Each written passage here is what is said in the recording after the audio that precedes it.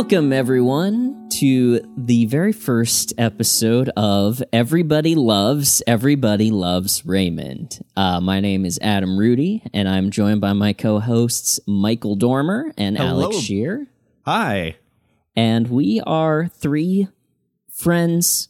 We are lapsed podcasters who we tried. Let's talk about it a little bit, guys. You had a pretty long running show. You did it for about a year.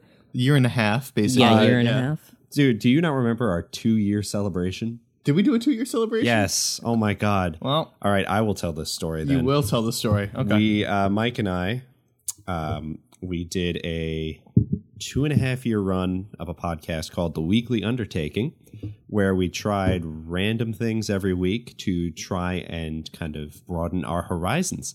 It was a lot of fun. And then we both started to have lives and doing the actual jobs and school. And the podcast became a little bit too difficult to manage. And then the pandemic hit and it kind of fell apart from there. Sure did. Exactly. So we're back for more. Yeah. And I had a podcast called Mid Valley Sound, which was a one-man improvised musical comedy, which took many months to make. And then the idea of just continuing it made me very depressed and tired. So the idea here with Everybody Loves Raymond is we're lowering our expectations of ourselves. We're trying not to be ambitious. The podcast market is flooded with a couple of different things. It's flooded with podcasts hosted by three white guys who are not inherently interesting people. It's flooded. Yes, go ahead. And we just wanted to throw our hat into that ring. Yes, so we're throwing our hat into that ring. Second ring. This is like a circus setup, so multiple rings. Yeah. Second ring. Rewatches of shows from everything from, Bonanza to Gossip Girl to The Office. People are just rewatching shows and talking about them. Sometimes, Office Ladies, Always Sunny, it's the people who made the shows. Other times, it's people who had no involvement with the shows whatsoever. And that ties into our first ring, three white guys who are not inherently interesting people. We had no involvement with Everybody Loves Raymond at all. It's kind of like a Venn diagram. Yeah. Exactly. Well, I will say we're from, two of the three of us are from Long Island. That is where the show takes place. Absolutely. That's the end of our involvement, but that is something. Yes, that is definitely something. And we'll talk about that a little bit later. I'm checking my notes now, and that's going to be a big chunk of this. Long. Sorry for skipping around. You know what? Let's start over. Just kidding. So white guys rewatching a show from 30 years ago is very in right now. And you know what? The other thing that's flooding the podcast market right now is COVID-19 misinformation. So our goal today is one of our goals today is gonna be to get that little tag on Spotify that links to COVID-19 health resources. Okay. Wow. So, this is basically what it's going to be like. This is Everybody Loves Raymond. And we are everybody. And we love Raymond. So that's why we're doing this. We wanted something low effort and enjoyable to keep us in the podcast space because we already paid for the hosting. So we thought we might tell them that. You're putting everything right on the table. This is why people like podcasts, because of the transparency. They feel like they feel like they're in the Zoom room with us. I suppose so. Yeah. You're not wrong. No. I guess there's more transparency for further flavor, for further transparency. Mike and I, the gentleman sitting next to me, is sitting next to me. And Adam is in a Zoom call with us. Adam's joining us from remote this week. Most likely most weeks. Yeah, exactly. Yeah, I I like you guys a lot, and you are, as I said at the top of the show, my friends. But I don't Very see any. strained. Very strained. You were hesitant to say that. You were, yeah. Well, I was racking my brain. Do we have any connection besides just friends? We're not related. We don't work together. We're just friends. Yeah. I don't see any situation where we're recording this podcast, all three of us together in a room. I'm surprised that you two got together for this. That's more effort than I thought we would put into this. Well, you know what? Mike doesn't have very good recording equipment. I do not. I do not spend money on. It's the only reason he's here. That's correct. When this takes off in, Singapore or wherever, top 70 on the comedy chart, we will go behind a paywall and we will get you a microphone. One microphone. Thank you. How you connect it to your computer is on you. But it's on me.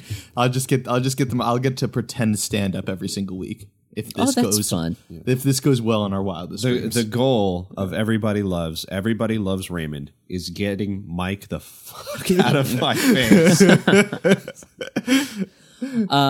Speaking of stand up, well, let's not go there yet. I have to go Sit back to my down. note. I'm sorry. Setting up too many segues here. Sorry. There we go. My note about Long Island. My curiosity is that does Long Island claim Raymond in the same way that you claim Billy Joel or, I wish. That's a great question, actually. And the answer is, so we were very young when this first took off. It is kind of a point of pride that we have Raymond, but like kind of passing pride, kind of like how, if you go to Flushing, you're not going to have people screaming out, "Hey, we're the King of Queens." You're not going to see that.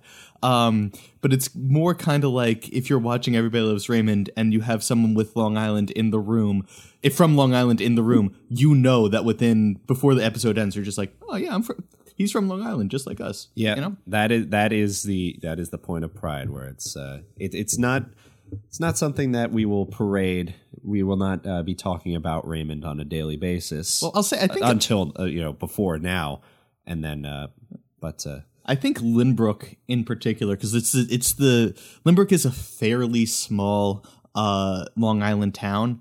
I think that neighborhood in particular claims Raymond in a very specific way because it's probably the only mention of Lynbrook in any kind of mainstream media. And full transparency, Alex and I both grew up there. So full transparency, remember, that's our full motto. Transparency. Yeah, why don't we just dox ourselves at the end of this episode? And your address is?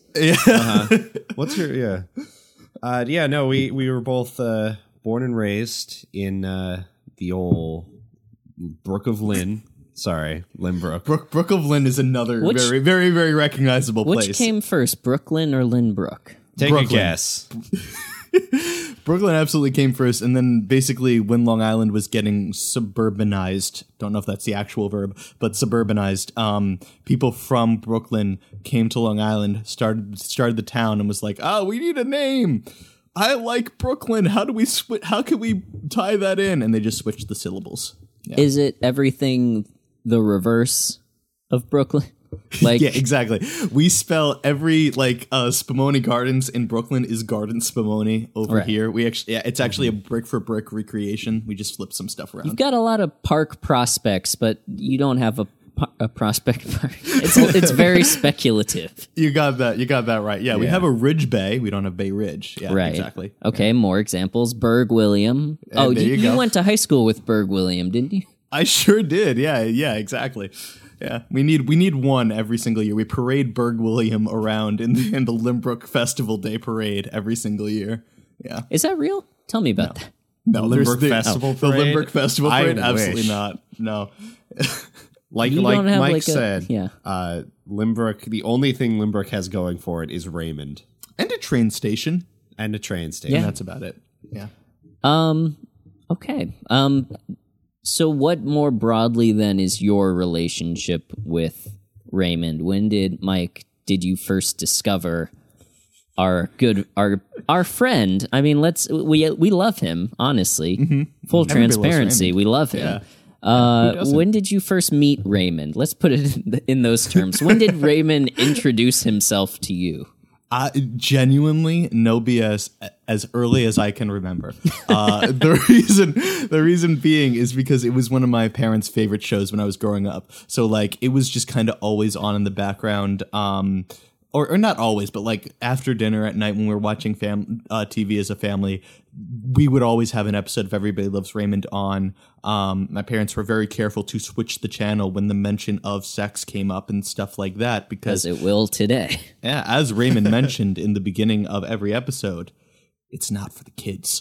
Or actually, I think that's the season 2-ish intro in specific. This show has a lot of different intros. Yeah. Oh yeah. Yeah, and it turns out that I was reading, full transparency, the Wikipedia page, and they pitched the show. It almost went to air without an intro, and then they were told by CBS that they had to have a title sequence. And so in later seasons, I don't think they have a formal intro. I think they earned the right to not have one, but Right. That's true. Yeah. Right. Yeah.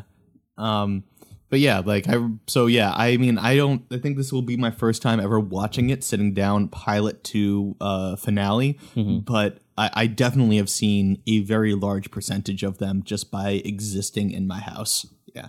Yeah. Alex, when did Raymond reveal himself to you? You know, this is so funny because my experience with Raymond is very different from Mike's. And I don't know about you. We'll come to you afterwards. Thank you. You're quite welcome. We'll include him in the podcast. Yeah, why not? Adam, we care about you. You are our friend as well. You know what?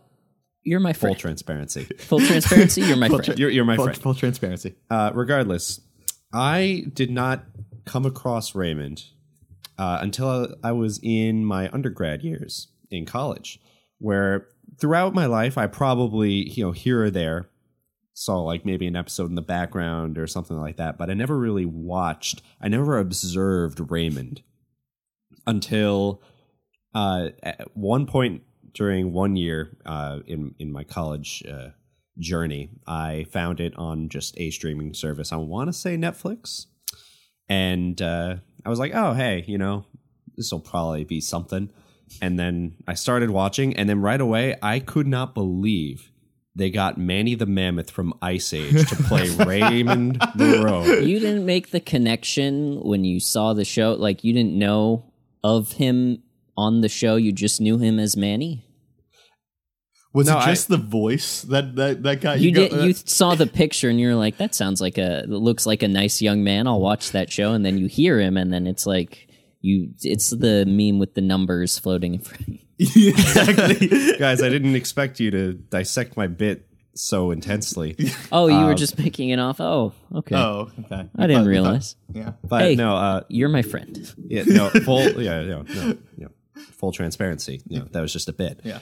Regardless, I then proceeded to watch the entire show from beginning to end over the course of probably a couple of months.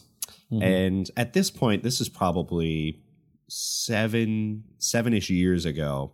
So I don't remember a lot. I remember a few key points, a few key jokes that stick out in my head as like moments I will never forget. They were just that hilarious. I also remember throughout my watch that I kind of started standing for Frank a lot. The Raymond's dad. What, like every time he came in the room, you would like You salute? stand up and salute. I mean, he was a veteran. He's a veteran of Vietnam. We learned that, or Korea. He fought in Korea. Yeah, no, just kind of just became like really quickly like absolute favorite character. Oh, standing. Oh, we thought you said standing. Like No, when he no, came no. on screen, you would. I would stand. He would stand and salute, yeah, or like stand standing up for like the pledge of Frank. Frank gets a bad rap. Justice Yeah, for Frank. You defend. You're a Frank apologist. No. Sorry, I was trying to use hip lingo and full transparency. I think I just mispronounced Stan or lingered too long on the Botched end. it. I think you linger. I think the linger was the was the issue. But you know what? Full transparency. Sometimes I say things wrong too. Well, great. Speaking of saying things wrong, Adam, how do you know Ray? When did our Lord and Savior Ray Barone come into your life? Well, speaking of watching an entire show and then not remembering any of it, Alex, my experience with a lot of shows was similar to your experience with Raymond. I watched like all of Cheers and Frasier sequentially, and could not tell you very many details about. I can tell you more about Frasier, but I could not tell you very much about Cheers. But before like Netflix came around and made that possible, most of my understanding of Raymond came about by watching the show in syndication on TBS like every day after school. What is in syndication? Syndication is where, okay, so clearly, listeners, we don't do a lot of research and we don't know everything. We're just three guys. Two of us are from Long Island. One of us is not. But I know a little bit from my time watching television. So I'm going to explain any terms that come up in full transparency, any terms that come up that you might not be familiar with. So, Michael, I'm glad you asked, just as we had scripted it. Syndication is reruns. So, like a cable network will buy a syndication package of a show where they get the rights to then air, like, you know, the series. Sometimes it's the complete series, sometimes it's not. But Gotcha. Yeah. So every day after school, I would come home and watch TBS, and they were very the sort of predictable sequential nature of it was very satisfying to my young brain, because you had Friends, and then you had Raymond, and then you had The King of Queens, and then you had According to Jim, and then you had Seinfeld, and then at the end of the day, like at nighttime, it would switch back over again, and you would get to see the same Friends and the same Raymond and the same According to Jim. You watched a lot of those sitcoms, huh? Not to make it sound like I sat there from like 2 p.m. to 2 a.m. watching sitcoms, but no judgment if you did. I'm just curious. Dude. No, I mean, I would watch that same full transparency. I would watch that same block like every day for like 2 hours. And then over time, you know, they would show them more or less in order. If you missed a day, you were kind of fucked. But the thing about Raymond is it doesn't matter, because nothing changes. Nothing and there's no changes. No. There's no long-term story to any of it, at this point at least. Yeah. And so I would just eventually I would get to the end of from wherever I was when I first started watching it. I would get to the end, and then the syndication would start the series over, and they would play from season 1 through, and then I would catch up. I would hope I didn't like watch the same cycle multiple times, but there's no way I didn't. Maybe I missed a few but once we sort of as a family cut the cord when I was like late high school, like senior year of high school, I didn't really pick up with Raymond at all. The only show I really watched in syndication and then again in streaming was Frasier. Right.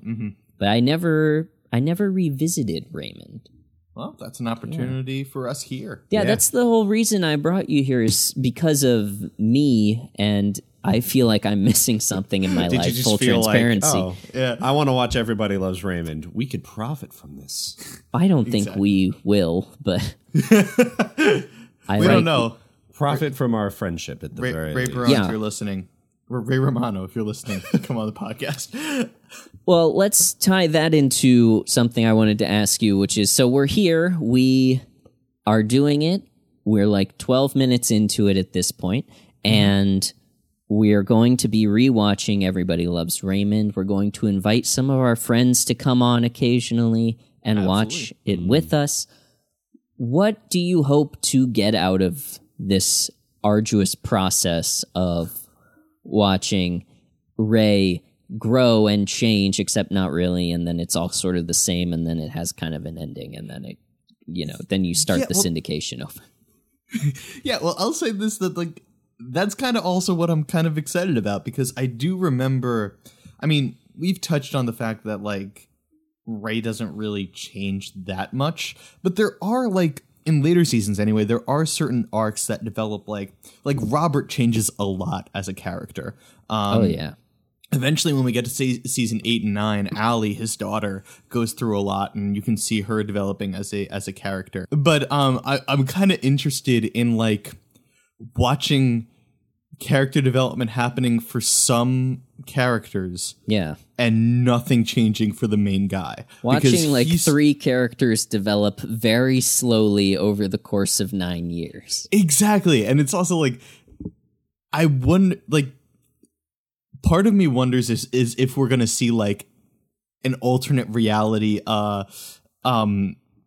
theory emerge from like, did this major event where Raymond finally stood up to his mom for the 15th time, and then nothing changes by the next episode? Is that gonna, like, is it just literally like hitting a reset button? Is anything ever referenced from the previous episode? I'm kind of curious to see what that looks like. That's Because something I thought about too, was like how much time is passing in between these episodes? Because in the pilot, and we'll talk about it, it seems like, so we've already mentioned that Ray is very horny throughout the entire series. constantly, yeah. But the implication that it has been a while since he and Deborah made love. Your face. Mike, it's Like just how a much? word. What's the time dilation of this series? And I think it'll be interesting to see like the effects of events over like from episode to episode.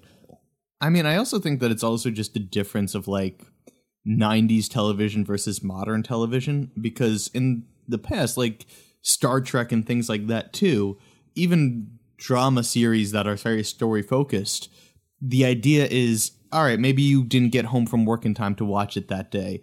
Doesn't really matter. Next week you can still pick up and you won't really have missed much.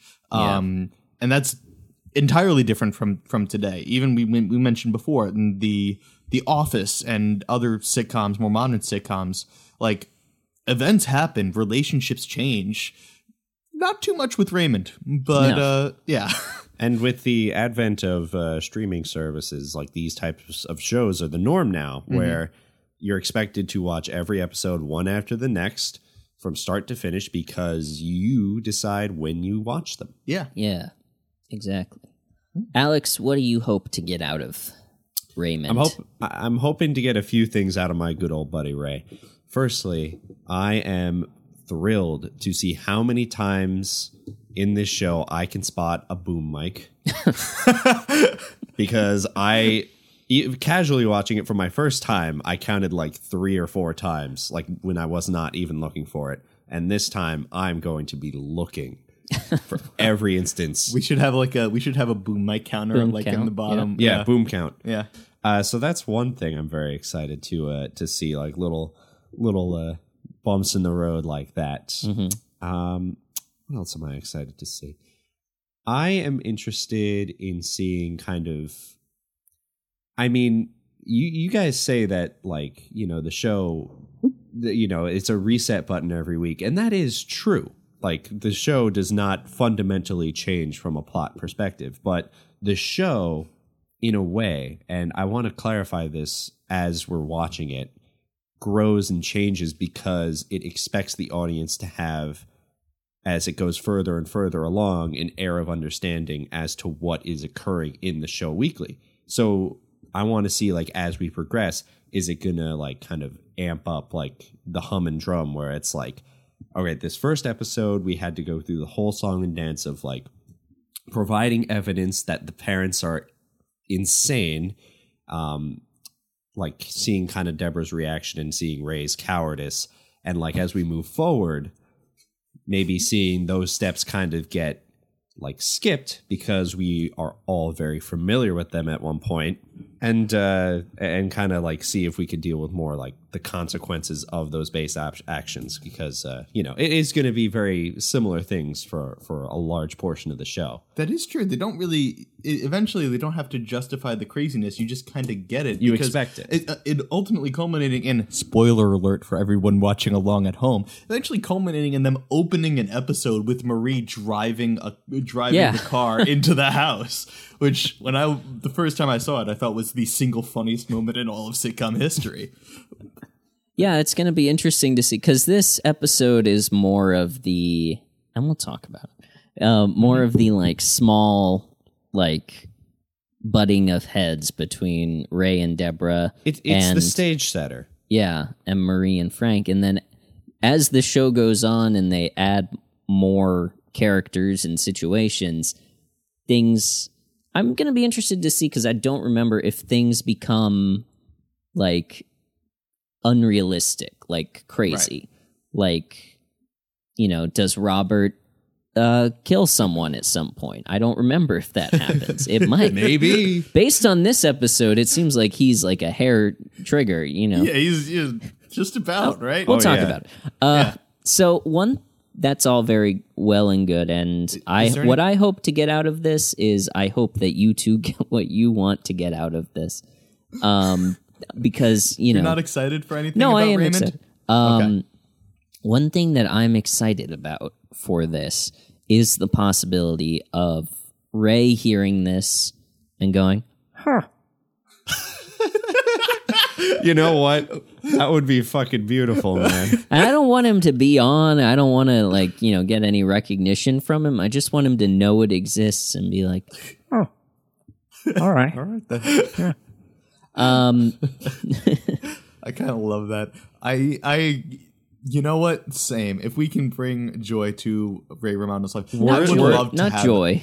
Worst case, we'll buy a cameo from him. Ooh, I wonder if he's. I bet someone from that show is on Patricia in the Heaton break. is definitely on Cameo. Yeah, in the break, we'll look and see if anyone's on Cameo.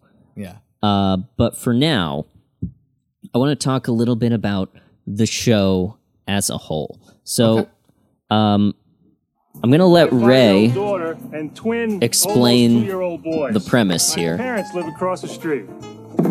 That's right. Truth is, I'd do anything for my family. And done.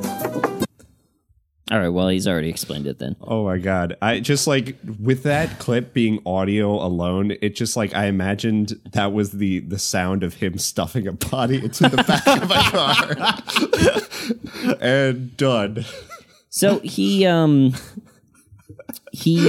lives with his wife and his twin boys and his daughter. I wish it was like that. That would be a much better intro to the series. That would very different series, but yeah. Yeah. Yes. So I want to talk about where this premise comes from. So Ray has been a stand-up. This is 1996. Ray has been a stand-up for about 12 years.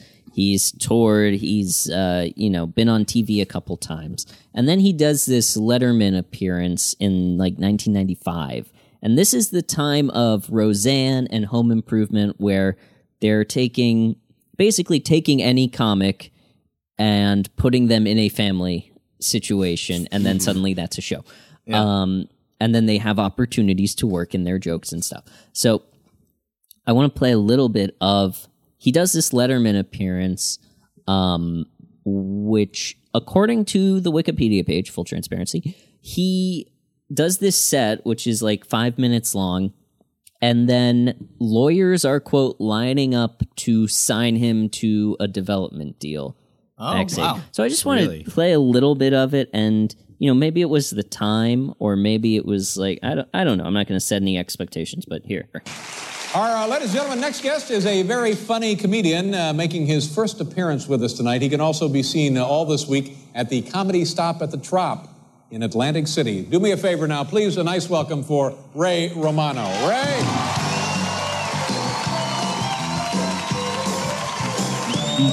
Little brown-eyed girl for Ray. Thank you. Wonder why. Well, thank you. Wow. Thank you again. Wow, you're too good almost. Good, I'm glad. It's great to be back here in my hometown, New York. I've been traveling and the crowds aren't as good. I was in Montreal, Canada last week. Beautiful city. I learned some French there. They're all bilingual. That's what amazed me in Montreal. I went into a Burger King. The Burger King employees are required to be bilingual. Just think about that for a second, folks. Have you been to Burger King in New York? Yeah, they're not even lingual here. Okay, so All right, we're gonna stop after that. After that one. So you're a lawyer and you're watching this set, and the first joke. There's a lot of build up, and he's really warming the crowd up. Maybe he's nervous. I don't know, but he's been doing this for 12 years. Is this his network television debut? I don't know. I don't think so. He was on Evening at the Improv in 90. Which is an interesting set that I suggest you look up because it's a little homophobic. But yeah, so you're watching this, and this was a different time for stand-up. Right. Yeah, so the comedy boom is happening, and maybe standards are a little lower because the market is so saturated. You're making a lot of excuses. That joke killed. It did kill. No, that's what I'm saying. To our sensibilities, that joke sucks. It's barely anything. Yeah. It's airline food level. Yeah, right? True, very true. So does he go on for the bid, or does he drop Burger King? I don't know if this is the end of the bid. Let's see. Let's see. Oh. Actually, I do think it goes. This is an applause break for lingual. You have to kind of draw your food here. Hamburger. I'd like a hamburger. Hamburger. To go. I'm gonna go. Take it out. Here, I'll put little feet on my hamburger. They're bilingual. Said it again. This comedy routine is sponsored by Burger King. I have children. I have to take them somewhere. So this is getting into the material that then we build the show on. This makes more good. I was a little worried he was going to do a tight 5 specifically on Burger King, but it'd be a loose 5, pretty loose. Lingual. Okay. I have a 3-year-old daughter and twin 2-year-old boys. Wow. And let's interrogate for just a second the applause break for twins as if applaud me. I had sex twice. No. Well, hold on. Okay, let's stop down for a second because we have to explain something to Alex. He didn't do anything to get twins, and it was a purely random coincidence that he got twins, and yet I don't know. Maybe the audience is just applauding the notion of children. Again, it was a different time. I mean, yeah. Mm-hmm. Okay. I think it's supportive. Oh, let me out. I have to leave my house just to make phone calls now. You can't. No one really wants to talk to you on the phone when you got kids running around. Every business call I try to make, I screw up eventually. The 15th is fine. I just need to know, where do you think you're going with that cookie? Put the cookie down. Not you. Sorry. I didn't mean to scare you. I didn't know you were eating a cookie. That's funny. That's pretty good. See, now he picks up steam. I also think that bit could work today with work from home, stuff like that. Yeah. Absolutely. Yeah. I think and this is something that was interesting because I watched the one from 90 and then I watched this one. When he starts what year was out, this one again? This is 95. Okay. When he starts out, he's doing sort of hack kind of material. He's very almost leaning into the everyman thing, but he doesn't really have a point of view. Mm-hmm. And I think once he starts leaning into the family stuff and has that experience to talk about, that's when his identity sort of comes out. And that's when the jokes are a little more unique and a little better. The Burger King stuff, not so strong. The twins stuff, pretty much stronger. It's pretty okay, yeah. It's fascinating now because, that makes sense that he would then go on to do this show. I mean, like you said, family kind of situational sitcoms were big for comedians during this time, but for Ray, it actually seemed like it was a reasonable fit.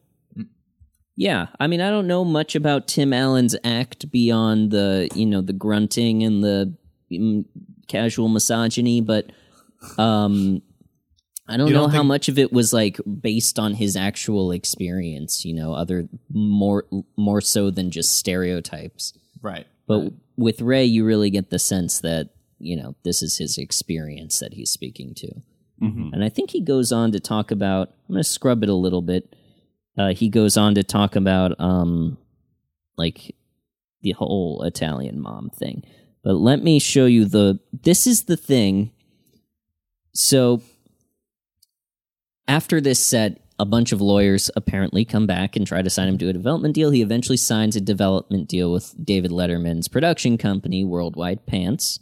And they then look for a showrunner to create this show. They end up going to Phil Rosenthal, who had sent them a Frasier spec script because they also did Frasier. And for the listener, a spec script is when a writer writes a script that they have not been hired to write and then tries to sell it to a show. He didn't even let you ask this time, Mike. No, he read my mind. I read his face, his look of utter confusion. But they go to Phil Rosenthal and they show him a tape of Ray. Ray makes this tape that they send around to showrunners where he does a little bit of his act and talks about himself. This is the joke that convinces Phil Rosenthal to do the show. Write jokes because all I do is try to make them laugh all day. That's what happens when you're a parent. You're a comedian for them. I can make them laugh. I can make an infant laugh in a second. I tell you, I'm losing my perspective on adult humor. I wrote one new joke since my twins were born. Here, is this funny? What do you think it is? Hi. Hi, everybody. All right. For context, he was jingling his keys in front of the audience. He was jingling his keys, which... I mean, chuckle-worthy. Good joke, right? Yeah. I mean, good enough. I mean, good enough to get a good enough for 9 seasons TV show. Like it really, it's 9 seasons based on jingling the keys. I mean, yeah, exactly. Yeah. I mean, Mike, can I borrow your keys? No. It's been done, I'm afraid. Oh, damn it. And I'll say this, like, also, so Raymond debuted in what, 96? 97? 96. Okay. So, like, around this time was also the Full House era, right? Yes. Full House is still on. Full House started in the late 80s. Okay, so here's the thing, right? We're kind of sitting here. Basically, our narrative is like, what the hell did they see in Ray Romano that was so special that they got Everybody Loves Raymond? But also keep in mind, they got Bob Saget, who...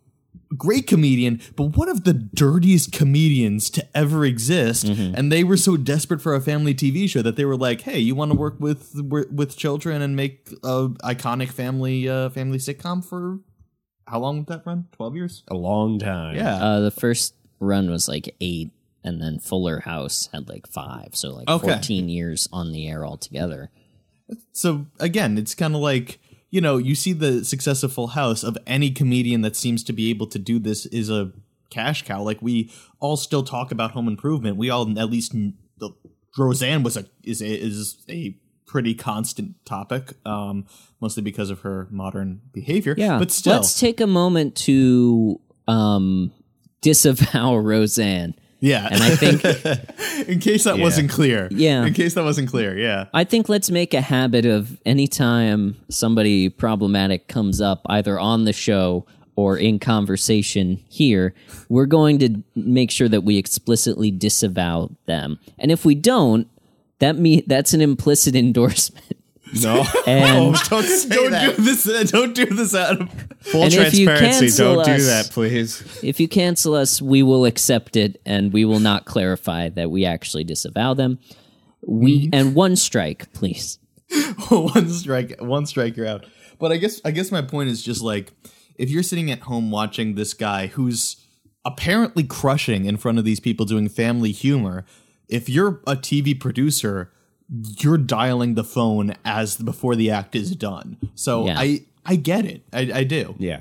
I think this was still the era where, it wasn't to the extent of if Johnny Carson calls you over to the couch, you get a show the next day. But there still was power in the hands of late night to create this sort of thing, to give someone a platform to show their point of view and then to have that be made into a show. But what you're saying about Bob Saget makes sense. That after sort of the comedy boom, they realized what they could do with comedians, and stand-ups were able to sort of helm these sorts of things, sort of fold their acts, or in the case of Bob Saget, not their act, into a workable premise that's reusable and resettable and all these things that we're talking about. So after that set, and after Phil Rosenthal signs on to the show, he and Ray sort of try to decide what the show is going to be. And Ray's idea, according to the Wikipedia page, is actually a couple of guys or a couple of friends sitting around and talking about stuff. And Phil has to explain to him that is Seinfeld. And so they end up deciding to do it about the family stuff.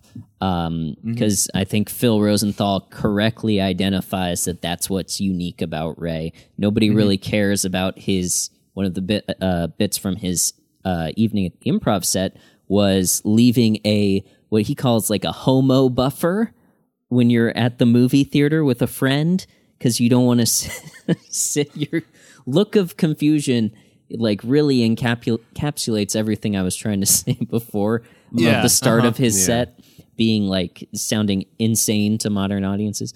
But so that's not what's funny about Ray. What's funny about Ray is his family life. And, so Phil Rosenthal identifies this, and then let's talk a little bit about the casting. So I think it's hard to, after 9 seasons, see anybody else in these roles. But one that really struck out from the Wikipedia page is originally when they were casting Robert, instead of Brad Garrett hadn't come in yet. Their initial idea was to have someone like Danny DeVito, which is a completely different direction, literally. That's really interesting. I love Danny DeVito. I'm very glad they got Brad Garrett. That's a very different kind of vibe. Brad Garrett properly, and we'll get into this during the actual episode discussion, but he properly portrays the very real depression that Robert is just living. Danny DeVito would be a happy depression. Well, that's exactly why what Brad Garrett said is that CBS wanted a small Danny DeVito-esque character who had a bulldog attitude towards Raymond. But because he came in and played Robert so beaten down and as such a loser, he thinks that they really responded to the disconnect between him being such a big guy and then Robert as a person is so small. He makes himself so small that it's a much more interesting character than I agree. It's funnier. He has some really strong there's a great, we'll talk about it in the episode, but there's a great physical moment that Brad Garrett does it made me laugh out loud. Yeah. He's a great actor. He is a great actor and a decent stand-up, although also a little bit of problematic material in the past. But it was the 90s. Go ahead. I've never seen Brad Garrett stand-up. I actually didn't know that he did stand-up before. Me neither. Yeah. The other interesting things about the casting, Doris Roberts didn't want to audition because she was in the middle of directing a 23-person play, which is a lot of people to have in a play. I think plays usually have 4 or 5 people. Big play. Yeah. But apparently the production company called her agent, who told them that she had Monday free, which if you're Doris Roberts and you've been working 6 days a week on this play, and then you're finally have Monday off, and they're no, you've got to go in and audition for Ray Romano's mom. But she goes in and she actually does the Fruit of the Month scene, and that gets her. Yeah. She apparently didn't prepare at all for it and just sort of did it authentically, and she was the one that they chose out of 100 people who auditioned. I mean, full yeah. transparency, and we'll talk about this when we talk about the actual episode. But that Fruit of the Month scene, Yeah, is very memorable. Yeah, definitely. that was Definitely. probably It's a my great favorite bit. scene in the episode. Yeah, It's a great bit. Yeah. Peter Boyle, who plays Frank, got lost, and Hey, so my man. he was already in a bad mood, and then he apparently played it with that, and that's what they really responded to. Mm-hmm. And then, so interesting stuff about Patricia Heaton, Patty, as her friends call her. Patty Heaton. So up to 1996, she had a different show on the air every year. She was in 3 sitcoms from 1992 to 1995, where she was like 3? a main cast, but they all got canceled. And she kept doing new, and these were like full seasons too. They weren't just pilots, but she was in a show called Women of the House, which is a spin-off of Designing Women, which I don't know if you saw any of that. Starring Delta Burke as a character, her character from Designing Women. Her husband dies, and as his widow, she assumes his political office for the remainder of the term. So forget everything you may have known about Designing Women, because now this is about a woman who takes over the seat of her president? husband. Okay. The Not House of Designing Women. Representatives. House of Women Reps. design. Okay. Yes. So that's forget kinda- everything you knew all right. about Designing Women and watch this woman design policy. Okay. That's kind of all right. So what's I'm just going to read you this line. Washington, D.C. was ill-prepared for the outspoken, quote, big dumb hick beauty queen's arrival to the United States House of Representatives, though she did form an unusual bond with then-President Bill Clinton, who was frequently heard off-screen. Now, Jeez. to Okay. me, I can see why it only lasted a season. well, that's the opposite of my reaction to that. Okay. I think we should do a spin-off podcast where we just watch that. Interestingly, I guess my reaction was more like, it sounds incredibly problematic, but I guess it was the 90s that wouldn't necessarily get it canceled. well, this was 1995, and you can probably assume that it was produced in late 1994 because it aired from January to August 1995. The Lewinsky Affair breaks in 1995. I see. So there you go. That Yeah. explains it. That does indeed explain I it. think that might have had something to do with it. Okay. Yeah. So she does definitely. this, and then she gets the script for Raymond during pilot season. Pilot season is where they make all of the pilots or test episodes for series that they are considering bringing to air, that the networks are considering making a full series. So Thank you Patricia for asking, Heaton, Mike. Yeah. You read my mind. Read my mind again. I don't even need to say anything. Love so it. Patricia Heaton gets this script, and she is actually working as a babysitter, even though she was just on Women of the House, but apparently, that doesn't pay the bills.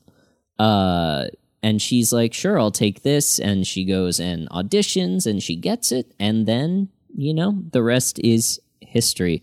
The Wikipedia page, transparency, says she was in the middle of getting by doing babysitting work and clipping coupons. Ooh. Can you imagine? I can't. How But I mean, I don't think of that as something that is like, I don't know, everyone likes to save money on meats and shit, right? very true. Very true. But you know what? Wikipedia says it, and I'm glad they clarified that. I'm glad Wikipedia class shamed Patricia Heaton. I will say that it's good. It's interesting because like after Raymond, she goes on to do like she was on the middle for a lot. I mean, there's a Yeah. big gap, obviously, but like the middle is another one that's incredibly successful family sitcom. Yeah. So yeah, I mean, she establishes a name for herself for sure. And then recently she went back to her roots and did a show that only lasted for one season, Carol's Second Act. Did you watch Carol's Second I did not watch Carol's Second believe it or Act. not, Adam, I've never even heard of it. It is might be why. about, she's wearing a white coat. I don't know anything else about it. Oh wait, I remember seeing a trailer for this. It's something about like a second career. That's kind of what I remember. After raising her 2 children and retiring from teaching, Carol embarks on a unique second act, pursuing her dream of becoming a doctor by completing medical school and beginning an internship. Okay, so I see. So it's Yeah. like she retires and then starts a second career. Okay, yeah. Yeah, and it was canceled after 1 season, although it was canceled in March of 2020. So Well- there may have been other considerations there. They were Yeah. probably Very, very like, good point. we're not going to risk people's lives for Carol's second act. Yeah. So, yeah. Yeah. I don't know.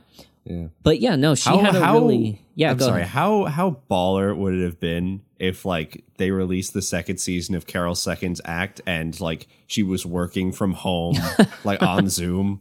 I was thinking the opposite way of like they had guest star Anthony Fauci and like stuff like that. Oh, just yeah, they used it. really could have played up the medical angle. They could have leaned into it, and I'm glad they didn't because there was so much misinformation happening around that time. But at the same time, there's an alternate universe where Carol's second act saves America. And I'm sad we don't live in it. Yeah. The Middle was on for 9 seasons. I'm looking up now. So as long as Raymond... Oh, well, that's true. Yeah. Yeah, so she's, matched her success on Raymond. And the Middle is a very, very good TV show. Yeah, it's very funny. Yeah. It's hard to land like a big thing. Hard to catch lightning in a bottle twice. But what's interesting to me is that she did. Like, Yeah, she did. was... A lot of people have their big sitcom and then they work sporadically and that's sort of their status quo.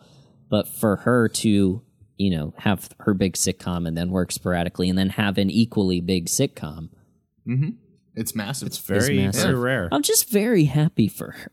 I Yeah. am too. Good for Yeah. Patricia. Good. Now she for can do whatever Patty. she wants. Yeah. I wonder what she's She can doing. she's probably right now. retiring and going back to med school so she can fulfill her lifelong dream of becoming a doctor. Patty's second act. Oh, yeah. Okay, so what is the thing that we said we were going to look up during the break? We were going to look Cameo. Cameo, Yeah. see who's on Cameo. Yeah. Okay, so we're going to throw to the break. Okay. And hopefully, look, I've done no work in getting us any kind of advertisers or, a promo code or anything. So this might just be a musical sting, but if Oh, lucky you, listener. if not, it just... God damn it. Okay, so we're going to go look up what who's on Cameo, and Okay. that'll be our exciting new segment when we come back. We'll see you soon. Sounds good.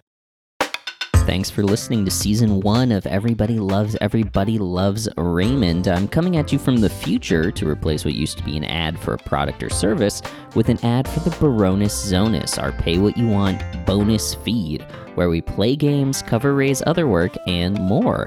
It's not a subscription. A one-time donation gets you lifetime access to our monthly bonus episodes, plus a shout-out on the show.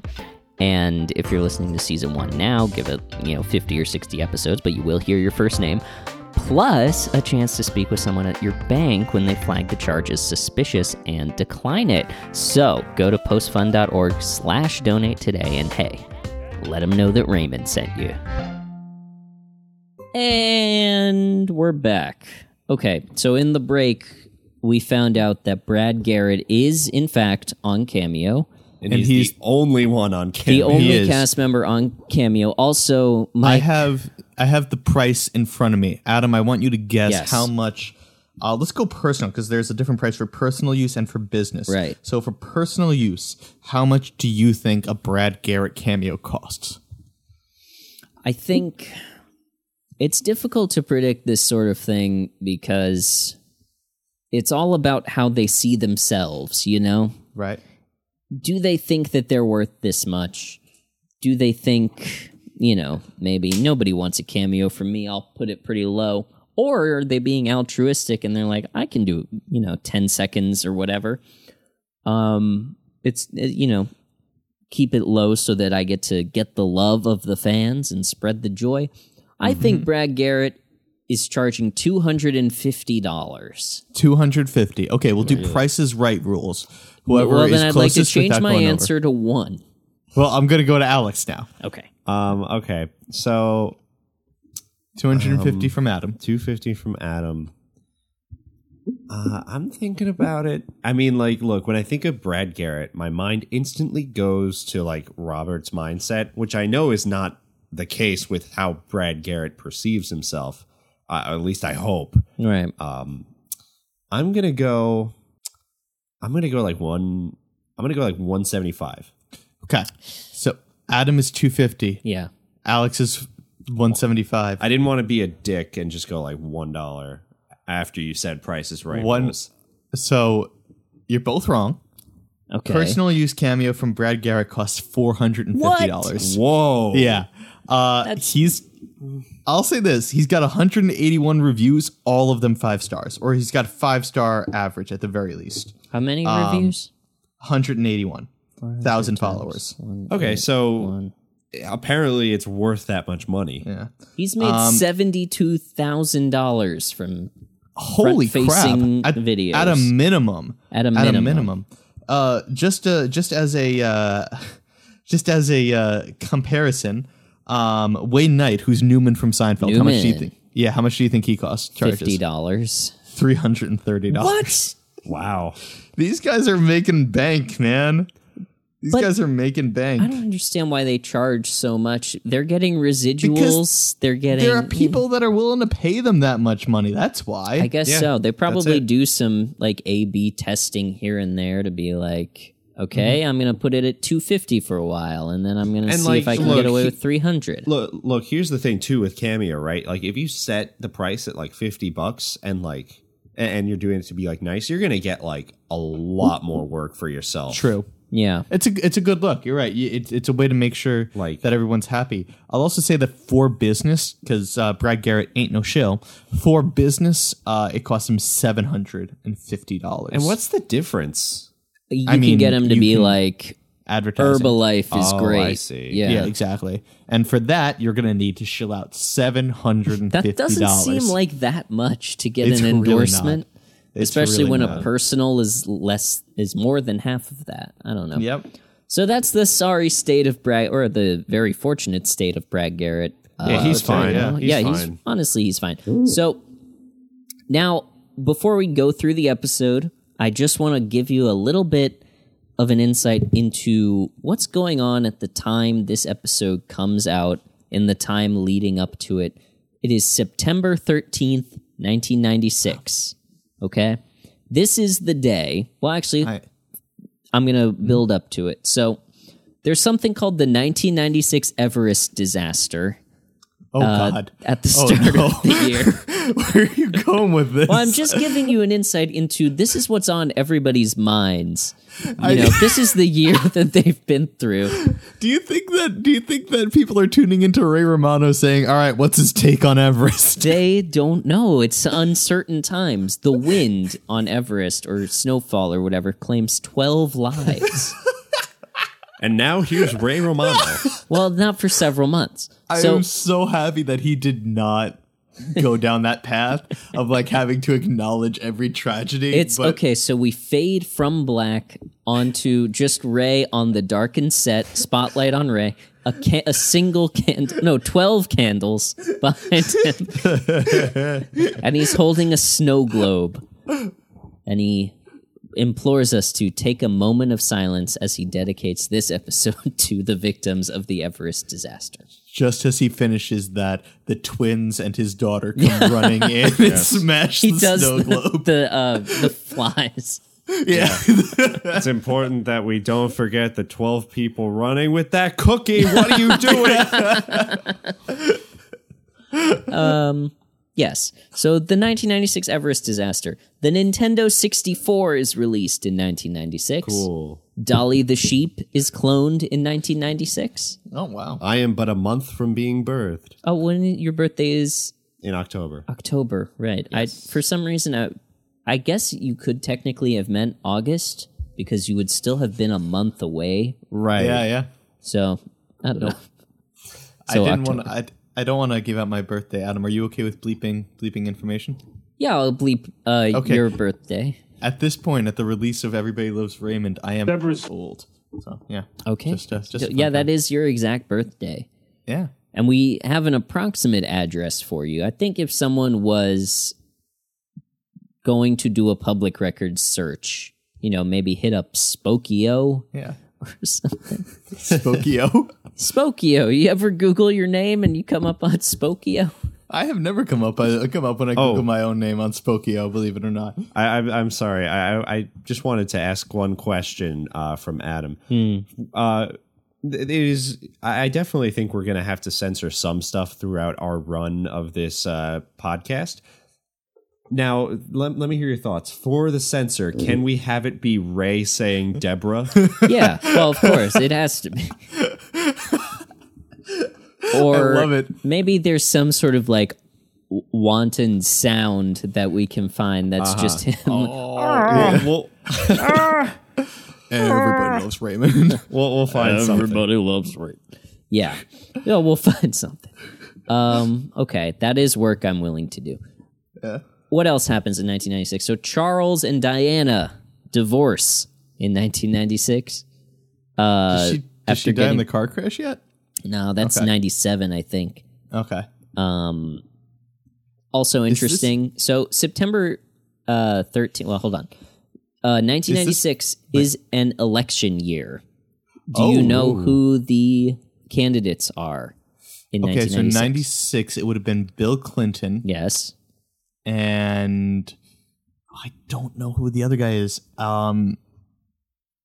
I'm not sure. You're asking the wrong guy. Is it It's Dole? Yes, it is. Is it? Bob It's Dole? This is Hey! It's so the banana guy.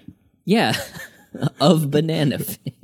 Of the banana fame. So yes, leading up to the release of the pilot episode of Everyone Loves Raymond, Everybody Loves Raymond. Yeah. Can I ask, is this pre or post Atlanta Olympics bombing? That was the next thing I was going to get to, because not only was this an election year, it was also an Olympics year, a confluence of events that happens every time, I guess. Yeah. Oh shit! Yeah, that is true. Wait, hold on. I don't think I've ever put that together. Yeah, me too. I may have thought that it was a rare thing, which is why I wrote it down as something. But yeah, this is the year that the pipe bomb goes off at the Atlanta Olympics, and Richard Jewell is falsely accused of planting it. Of Lansing, yeah. So- and when in fact he saved many lives. Yeah. At this point, the American public has a couple of things on their mind. They are... So wait, this is post that? Yes, this is post that. I just wanted to note that if Everybody Loves Raymond is supposed to happen in the present day, like as Yes. it's released, Ray Romano's a sports writer. Or Ray Barone is a sports writer. Yeah. He should have been on investigation he's probably writing a good bit about the Atlanta Olympics and how awful the bombing was at some point. Well, like Was- this go came out ahead, in Alex. September. This pilot. So when was the bombing? August? Well, the summer. I know that The much summer. because it was Okay, the so Olympics. At the very least, it was like maybe like a month had passed. So maybe We're back it to would the have been- Yankees. It would have been done with by then. Yeah. Was baseball... Baseball was in the Olympics at some point, right? I'm not making that up. Yeah, it recently got put back in. So I'm pretty sure. I mean, you're not allowed to have active MLB players in the Olympics. Never were, but college players, international players are allowed to do it. The reason I know this is because I'm a huge baseball fan. We just got out of a pandemic where the only thing that I was able to watch was the KBO, the Korean Baseball League, and the Olympics, where America took the silver medal, Japan took gold, and the DR took bronze after beating South Korea. You ever see the Tom Selleck movie, Mr. Baseball? I have not, actually, believe it or not. I don't go too deep on Tom Selleck movies. He's a washed-up MLB player who then goes and plays in Japan. Oh, really? Yeah. That happens quite frequently, actually. Yeah. Guys, this sounds great, but what does it have to do with Ray Romano? Well, We What I want was to know gonna what he say- was writing about. I was going to say, if baseball was still in the Olympics in 1996, there's a chance that he would have been sent down there on assignment, because Right. that That seems is to be true. most of what he does is baseball. Did they say did get where he takeout. was when he got back from in the pilot? He was following the somewhere. Yankees. He was in the Bronx for 4 well- days. No, I don't know. he was either in, well, no, Yankees probably had a road trip. So Yeah, he was probably, statistically, he was either in Baltimore, Boston, Toronto, or Tampa. Full transparency. I was making a joke. I don't joke about baseball, Adam. Right. Very seriously, you have statistics to back it up. He I was do. probably in Baltimore, setting off the events of The Wire to transpire, but 4.5 years later. Precisely. Yes, so the American public has two things on their mind. Clinton Dole, or three things. A cloned sheep, Clinton Dole, and their burning hatred of Richard Jewell. So, And the fourth thing is Ray Romano's sitcom debuts tomorrow.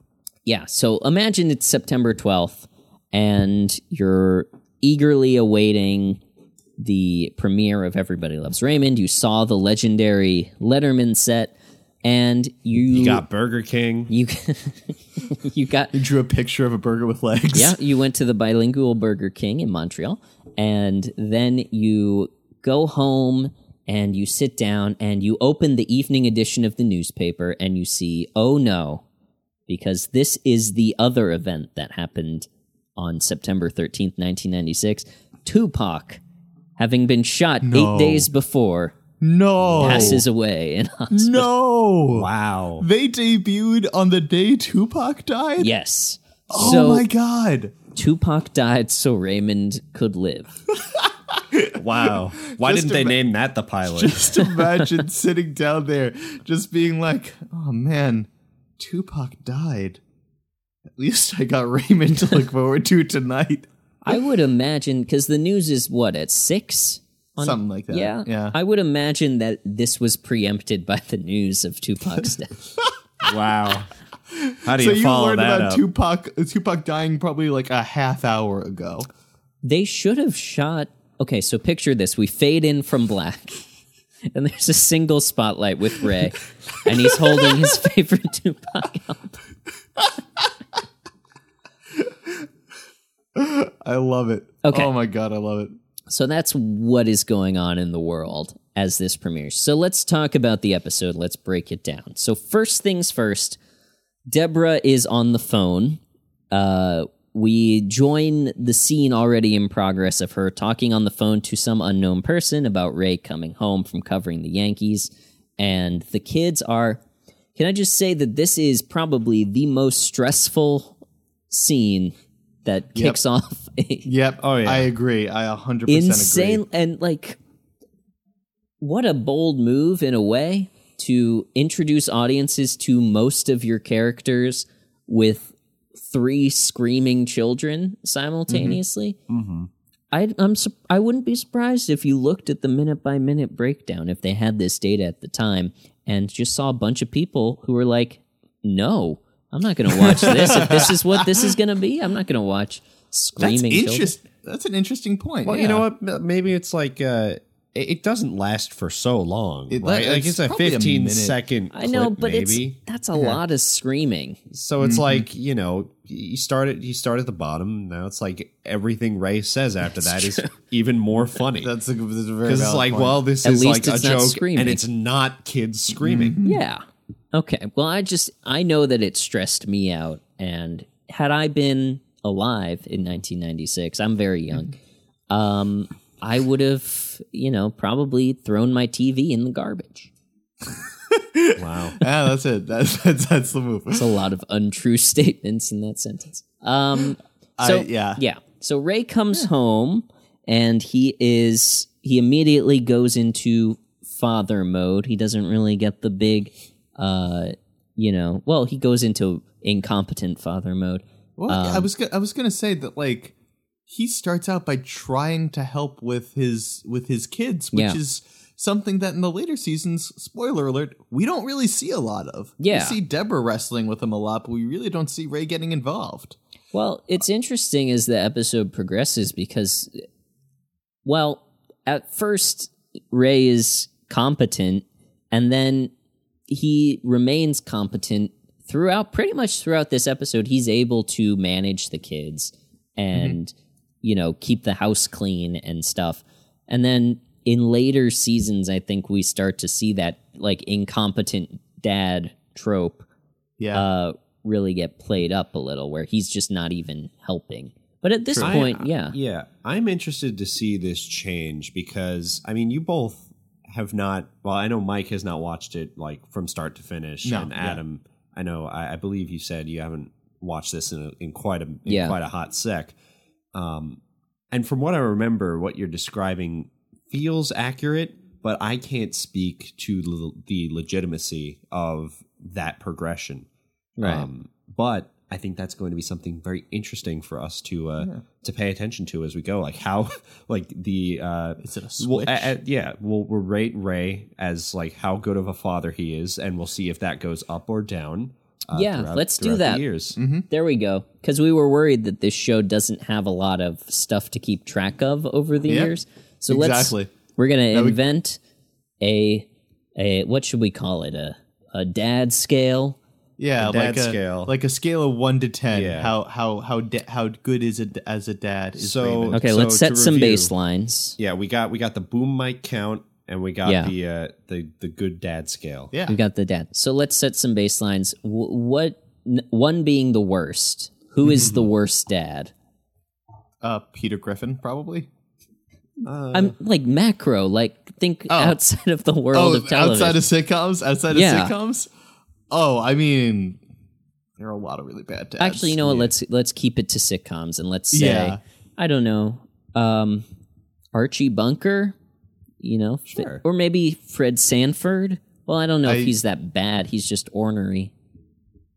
Am I going too old with these references? Just a bit, just a tad. Yeah, I know Sanford has sons. That's all I know about Sanford.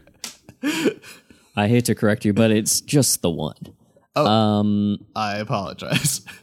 What about Married with Children? What's his name? Is that not Archie Bunker? No, that's Ed O'Neill. He's a bad dad, right? He's an angry dad. It's an interesting distinction. I mean, Peter Griffin is lazy, so that's why I say it on him. He actively verbally abuses Meg like on an episodally basis. Yeah, he's a crappy guy, and like, I mean, in the earlier seasons, I believe he has his moments, but like, you know, he uses them more as comedic tools rather than children. I mean, Walter White is also a pretty bad dad. Well, he does it all for his family. That's bullshit. No, Don Draper's a terrible dad. If we're gonna break into Draper has a prestige, yeah, the blonde. I girl. didn't watch all of Mad Men. I'll be honest with you. No, he's a bad dad. He's a very bad dad. Then he's a mad dad. He's the maddest dad. All right, let's say Don Draper and Peter Griffin are tied at number one. The worst dad. At one. Or At we one. could do. For 10, I'd put Danny Tanner into the ring. Danny Tanner, yeah. Danny Tanner's a very Excellent good dad. I can't think of any mistakes he's ever made. Honestly, I can't. He got Michelle a horse that one time. And then she went into a coma and lost her memory. That's What a strange way for that show to end. Honestly, It could have been we would have settled DJ with just a clip graduating show. from it could have been any number of things. It could have been a billion things. Yeah. So yeah, Danny Tanner is definitely up there. Yeah. As far as best sitcom dad. I'm trying to think of other like TGIF. What's Reginald Vell Johnson's? What's his name? Carl is Winslow Reginald Vell on Family Matters. Family Matters. Yeah, I believe it's Mr. Winslow. I think it's He's Carl. such a I'm pretty good sure it's Carl. dad that he basically adopts Steve Urkel. Yeah. Right? Who is? I mean, he's not a. Well, actually, he is a dad. Who's Will Smith's dad in Fresh Prince? Uncle or Phil? His uncle. Okay. Uncle Phil. Well, yeah. Uncle Phil. Yeah, Uncle Phil's He's a dad good. figure. Yeah. He is father figure. rich, so there's the whole class element of us choosing him as the best dad. Is that coded with like classism? So I don't know. I mean, sure, but he also cares about. I'm looking more for how much they care about their children. Yeah, okay. That's what I'm going no, I for. think I think let's say Uncle Phil and Danny Tanner are tied for the best dad. If you want to throw Winslow in there, I would not. I would object. say Carl Winslow's probably a 7. Okay. Now, Yeah. sorry, but I mean to now go forward, I'm curious to see like how are we going to be judging Ray? Is it going to be more by action or intention? Because we are following from his perspective for most of the show. I think it's also- a mix, right? It is, because like in this episode, he's not actually concerned with the well-being of his kids. He's concerned with how much is my wife going to yell at me. And he's concerned with, am I gonna get to fuck? Yeah, Yeah. he's very concerned. He is when, in- when do I fuck? For a first episode, it's kind of setting it up like Ray is gonna just be a horn dog the whole time. How do I seduce my wife? He definitely he pulls off deprived at the very least. Definitely. Yeah. But yeah, no, I mean, from his perspective, like he knows his mom will not like put the kids in any like meaningful danger. He tries to like stay home and do the right thing, even if it is for the wrong He reasons. runs out with Leo the second He his gets mom gives him pushed the out. pass. He gets pushed out. So but much just to the- say about that. Okay, Yeah. but let's move a little chronologically. We'll come to Sorry, that. we're We'll jumping get to all Leo. over the We'll place. get to Leo. Well, we're Okay, just so fucking mad at Leo. yeah. So okay, Leo Ray sucks. Ray comes home and he's a good dad at this point. He's like, Yeah. I don't know if he's Tanner, but he's Winslow at least. He's given it his all. I He's mean, yeah, I trying. mean, he shuts up the kids by giving them cookies, which probably isn't healthy. But you know what? We'll give it to him. It's a stressful afternoon. yeah, you know, Wife's he's had a just long trying. day. It's very clear. Yeah. So then we see this opening sequence of Ray assembling while giving a monologue about his life. He's assembling a sort of like Fisher Price, like hard plastic play set. Which you can tell he puts together incorrectly in two different ways. Number one, because as we know, he gets trapped inside of it. Yes. Which is clearly not the intended design. Second of all, I saw him using a screwdriver and a like power tools to put this together, and I'm not sure that Fisher Price intended that. If I remember correctly, it's more like a puzzle piece. Yeah, they usually Yeah. just like clip on like giant clips. So you got to wonder where Ray's head was coming into this task, but then give him a little bit of slack because he's also apparently being approached by a man with a handheld camera who's asking him to describe his life. It's a valid point. That's a very valid I point. like in the later seasons where they sort of do kind of a postmodern thing where he's like walking on a treadmill or his family's on a treadmill Yep. behind him.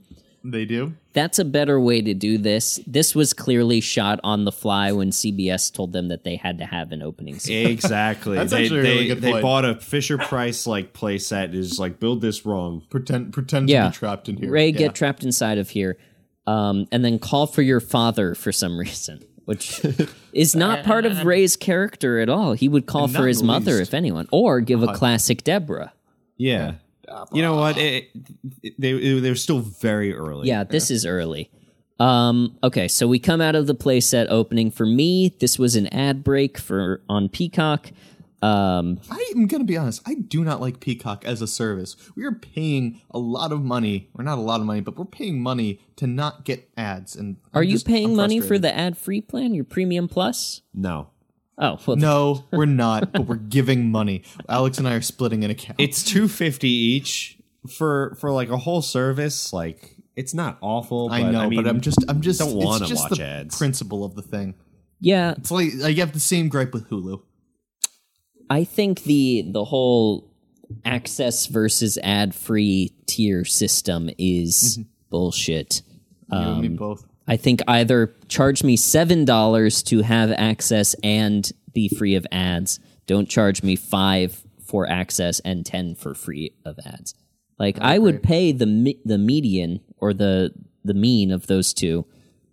But yeah, I don't know. Fuck Anyway, well, fuck Peacock. Peacock. Yeah. Actually, thank you, Peacock, for hosting Raymond. He's very grateful. It's a very true point. Not all streaming services can hold that much Raymond. Yeah. So we come out of the intro, and it's Deborah's birthday. So the kids, I guess, have gone to bed at this point, and she and Ray go back and forth for a long time about when Deborah's birthday is. Ray has to use the day that he proposed to her as Days. To find days. out, plural. Yeah, so this is an interesting thing that gives you an insight into their relationship that I'm wondering is this explored further? He proposes 3 times. which seems like at a certain point a little, I don't know if we would think highly of a guy who's that persistent in this day and age. I mean, it right? also kind of depends on why she denied him, right? If her point was, Ray, we're not financially ready to get married, that's a different thing than why the hell do you think I would marry you? Yeah. You know I what mean, look, here's what we have to look at with where it's the subtext, where she stayed with him after 2 times rejecting his proposals. Right.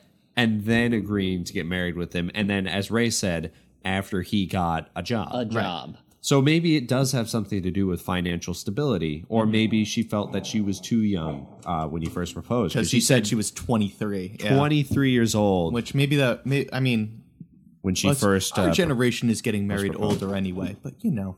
That's still young. Yeah. But yeah. Putting that aside, he eventually figures out when her birthday is and that she's turning 32. Or, no, she Ish. gave him a look, so it's not 32. 32-ish, 30s. So let's work this out. If she was 23 when they proposed and their oldest child is 3 years old, Yes. assuming that they did not have a child out of wedlock, let's allow a year for the marriage. Well, let's allow, because it's 3 proposals, and the first proposal was at 23. I think they got... he said 23, then 24, and then he took a year off to regroup. Right, so 26 at this point. When she said yes. Okay, and then a year to plan the wedding, 27. And then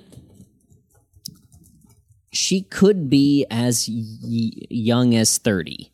But Yeah. why would he say if she- 32? So I they would had say If she had a 31. kid- if she had a kid at 28, and then the twins are now like 0, then she would be 31. Yeah, I'm going to say 31. Yeah, she would be either 31, 32, or 33, somewhere in that zone.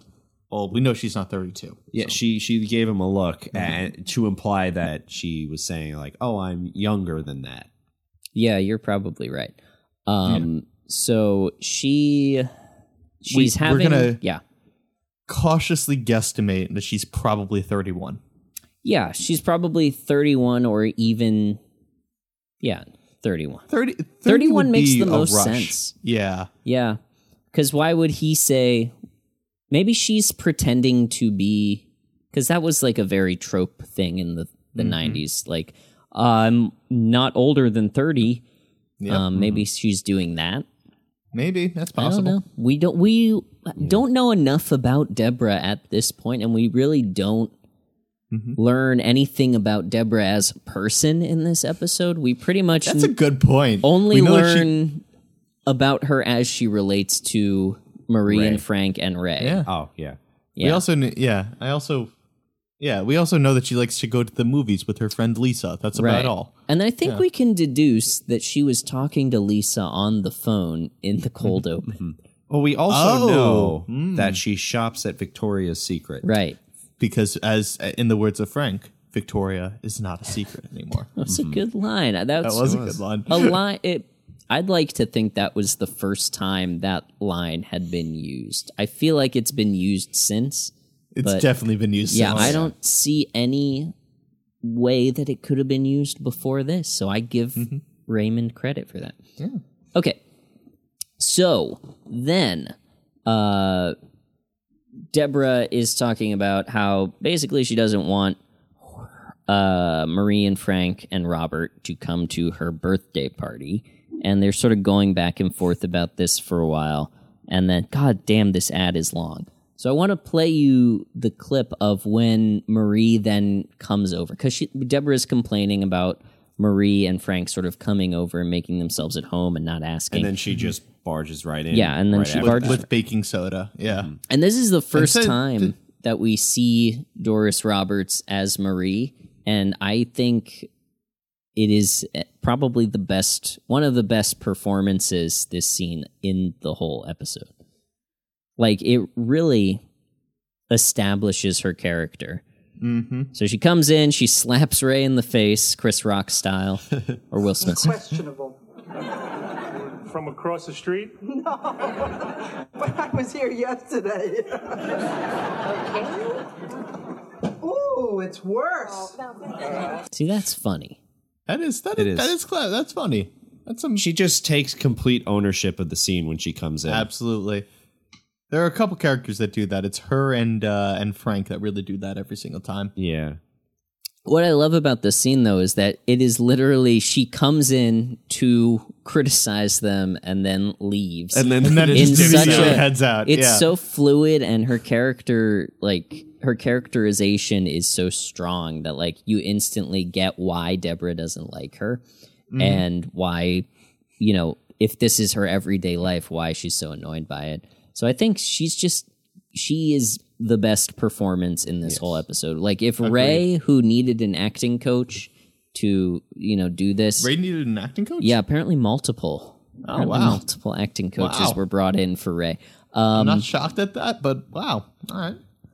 But if Ray is, and you can kind of tell that his performance is not the most, you know, layered and energetic. Very monotone. Yeah. Very, very monotone. It's very flat. But like Marie is like the most developed character. Like she's the most comedic character besides Frank. Frank is also like one of the comedic engines here. But And like I also do love that right away, Deborah's kind of like, what's the word? Like Marie comes in and Deborah's kind of proven right in a way. Like kind of she, her concerns are justified. That's the word I'm searching for. Where it's not like we don't have like any of like the wife being over dramatic kind of discussion. Yeah.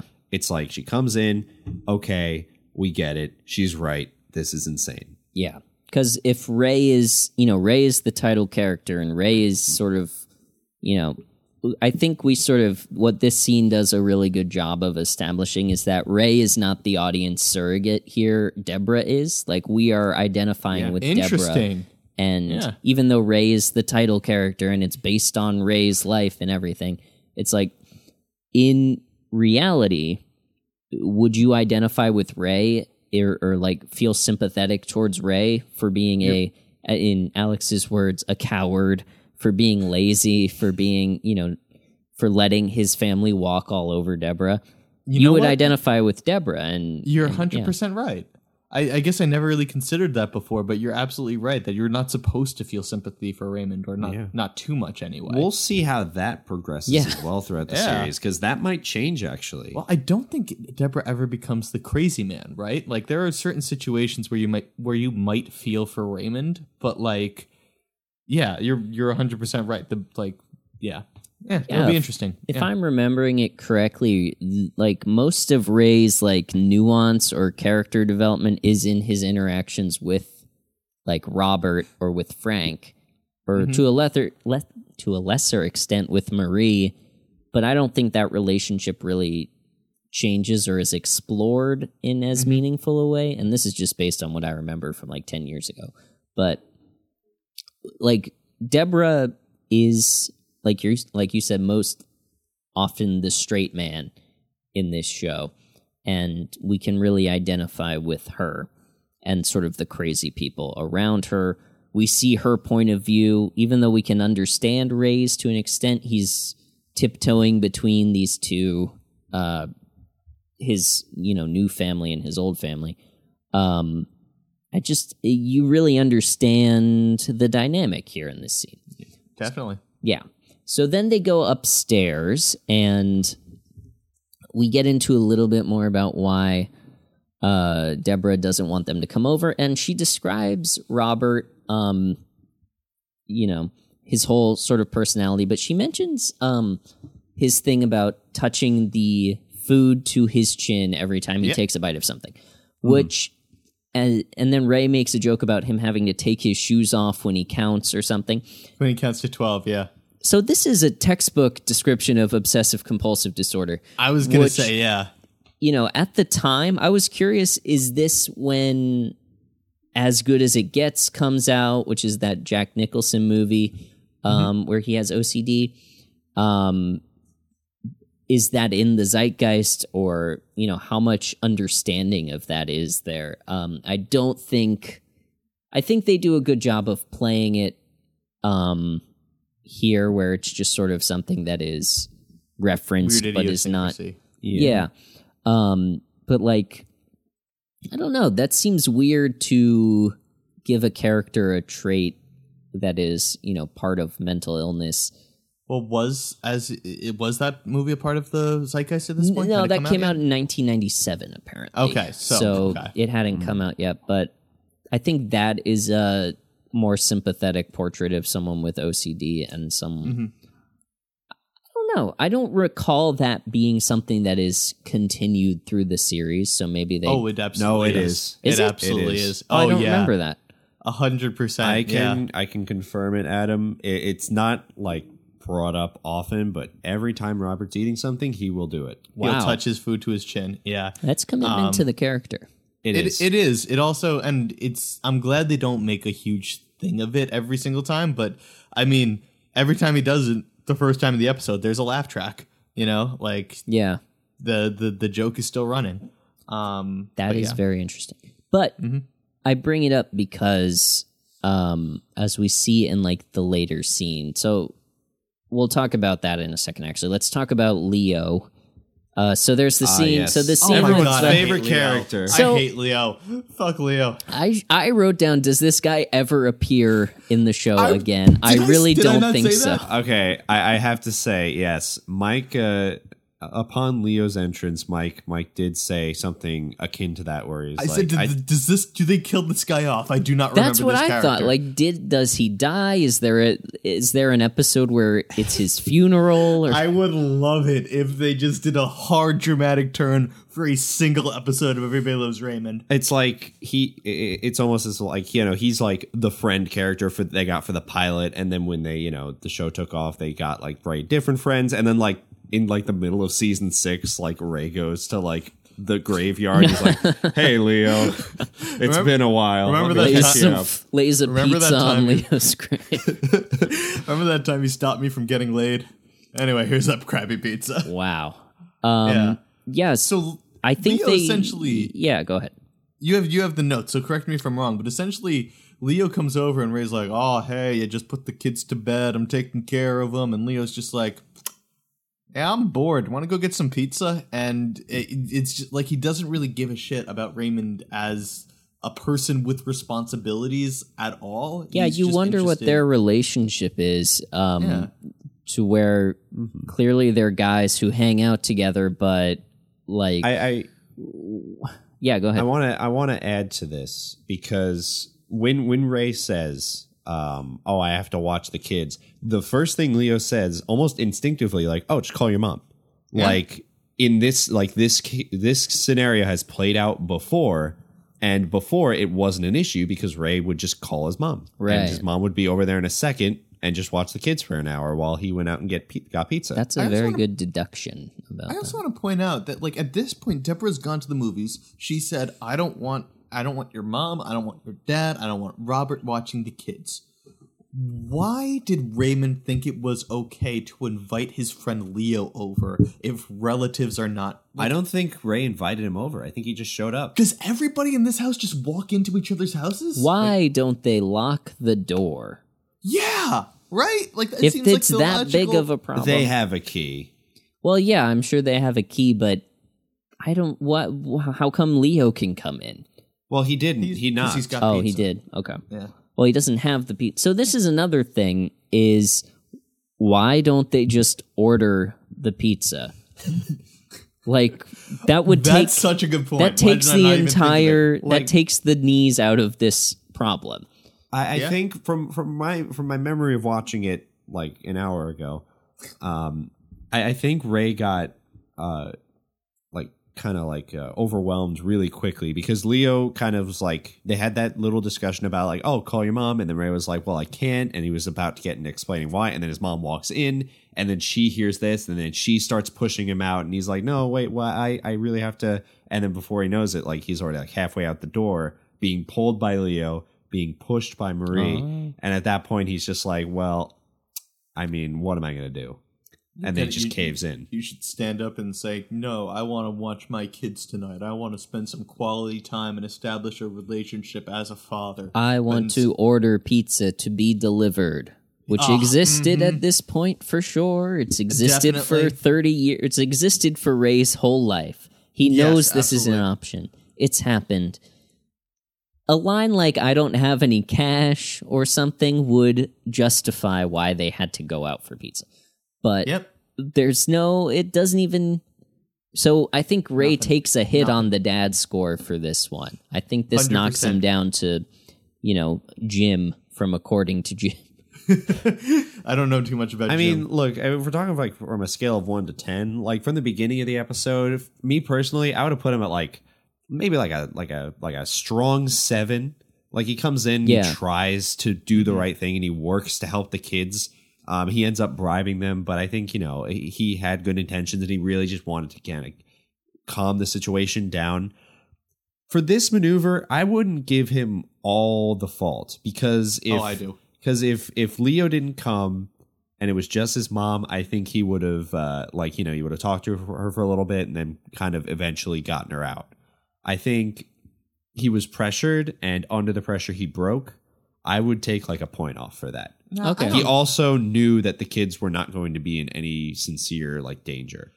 Yeah, True, but it's I don't know. I like he can also stand up for himself. He's not like he can say no. Well, that's He his can- whole arc of the episode, Mike. That's going to get reset. Yeah. I don't know. I'm knocking him down more than that. I'm giving him a 5 at Yeah, at the I end would of this put him thing. at a 5. So who's like the most middle of the road dad in sitcom history? Who is the 5? Is it Tim Taylor? Who's Tim Taylor? Is that Tim is the that Tool Home Man Improvement? Taylor? Yeah, Home Improvement. I'd probably put it at Home Improvement level right Yeah, now. okay. Yeah, Kind of, just dad. I like that. Okay. So right now, Ray is out for pizza, and Marie agrees to watch the kids while they're gone. And of course, in the process of that, so the first thing she does is goes over to Sneaks their around mail. yeah. And goes and looks at their Literally- freaking receipts. Yeah. goes through their receipts, which some of these things are quirky and some of them are like serious invasions of privacy. Like the whole thing about Frank listening to their messages is super weird. And then Frank does some other weird things in this scene where it's like that crosses some kind of line. I wanna wake the kids So up. yeah, he and Robert just like they barge in like They're sleeping. there it is. Hey, I just want to see them. Come on, it's early. I just want to see the kids. They can sleep when we go. No. You want to see something? Huh? $120 receipt from Victoria's Secrets. Holy crap. What the hell's a bustier? I think that's pretty funny.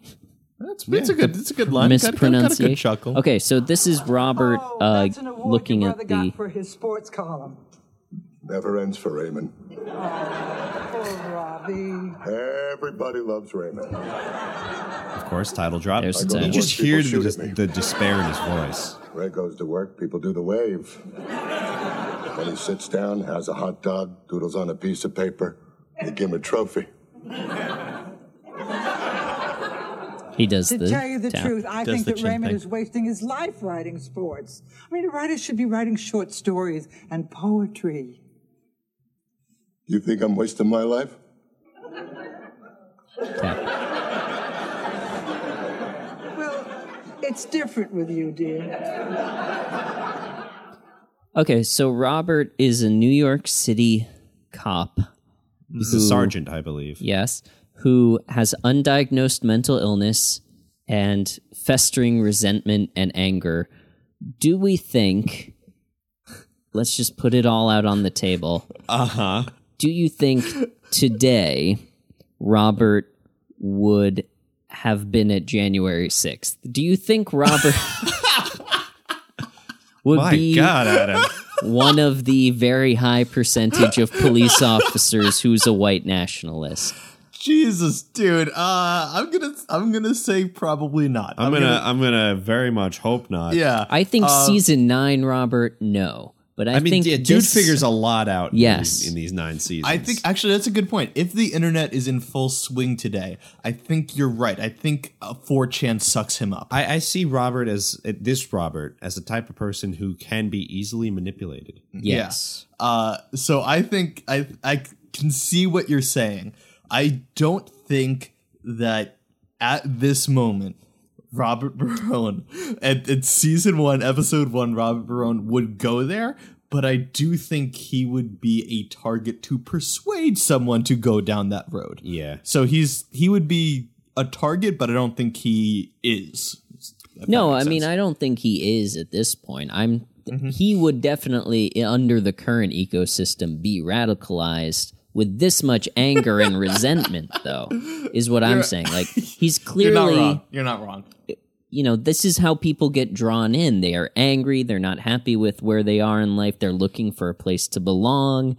Obviously, Robert isn't getting it at home. His own mother says it's different with him. You know, she kind of implies that he's wasting his life. He's living at home with his parents. Robert is, at this point, an incel, right? I mean, yeah. Kinda. Actually, you're probably 100% right. We learn about his womb troubles later on, but we don't know too much about him yet. But yeah, I mean, he fits the bill at this moment. You're 100% right about that. I just think it's a very stark character at this point, and I'm glad that as the series goes on, he gets dug out of this hole a little bit, because, you know, speculating as to where these characters would be now, I wouldn't be optimistic for season 1 Robert or pilot Robert. Yeah. True point. Yeah, I'm with you. Yeah. Because Frank would definitely have, you know... Be dead. Maybe, yeah, he would exactly. be like 112 years old. Okay, all right. Thank you very much. Yeah, you're right about that, though.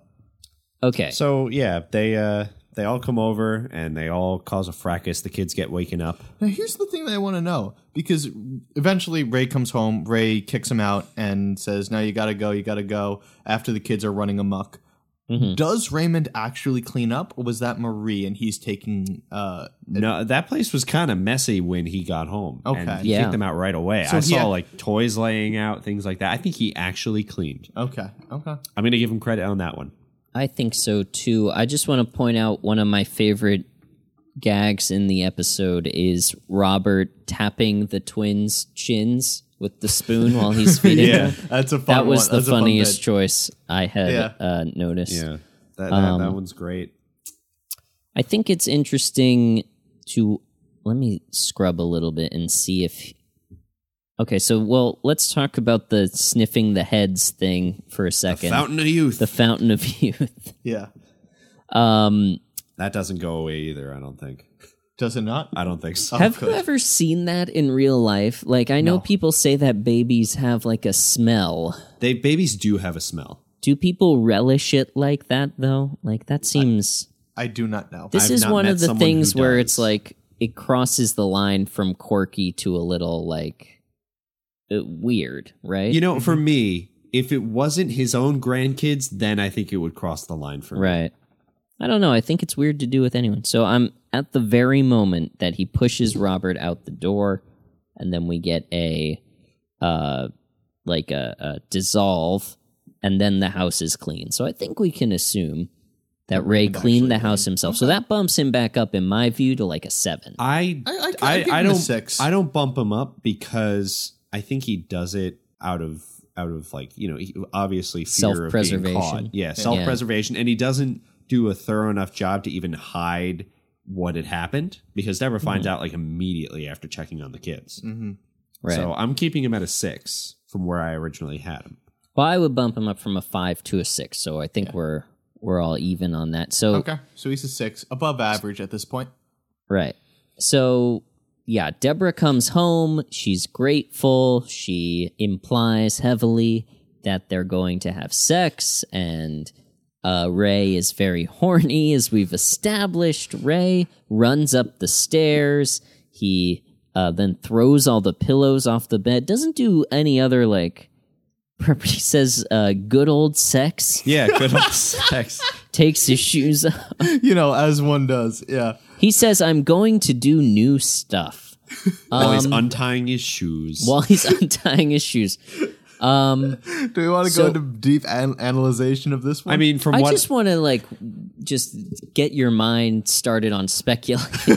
I mean, look, from like my thought of it, like from what I hear there is like, the way he was talking about it makes me feel like from his perspective, he does not have enough sex. So when he gets it, he has to take advantage and try new things now because when Right. else is he going to try them? It's interesting that this is his intention, but we don't hear what Deborah's take on it. I think she's open to new stuff. I think they're both trying really hard. Because then we see in like the later scene that Deborah is equally horny as Ray. Deborah's Yeah. a freak. Yeah. She just has other stuff going on, or other concerns. So yeah, I think they're both open to doing some new stuff. But then she goes and she finds that the twins smell like Old Spice. And this was the pre-Terry Crews. Yeah, this is when days Old of Spice is Spice. for old dudes. Yeah, this Yeah. was before the tagline Old Spice. If your grandfather hadn't worn it, you wouldn't exist. Right. Horny. Old Spice is horny. Yeah. Old Spice is horny. So horny count 3. Ray, Deborah, and Old Spice. And then Deborah is disappointed in him and is basically, I think everything she's saying is very reasonable. I think and so, she's too. just trying to set healthy boundaries. Like, I'm full on Deborah's side on this. I think Who would not be on Deborah's disinviting side? them. No one.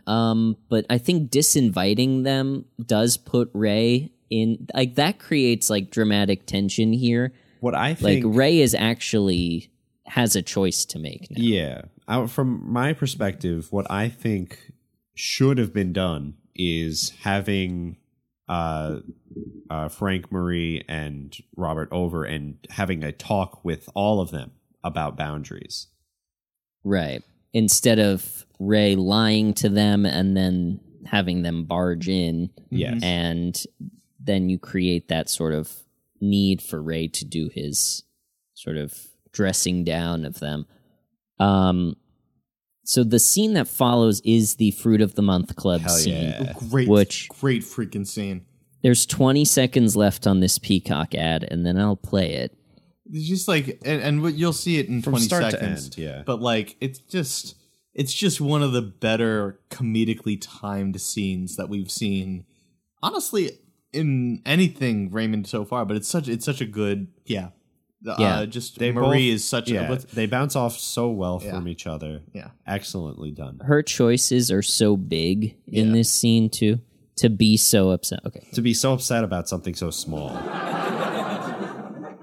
Listen, Ma, I wanted to talk to you about Deborah's birthday. Oh, my God, talk about birthdays. Your birthday gift to me finally came this morning. Did you know you sent me a box of pears Yeah, from a place called Fruit of the Month? That's right. How are they? Oh, they're very nice pears. But there's so many of them. There are over a dozen pears. What am I supposed to do with all those pears? I think you're supposed to eat them, Ma. Myself? You and Dad and Robert. How many pears can Robert eat? Oh, please. Look, I appreciate the thought, Raymond, but please don't ever send us any more food again, okay? Well, another box is coming next month. What? More pears? No, it's a different fruit every month. Every month?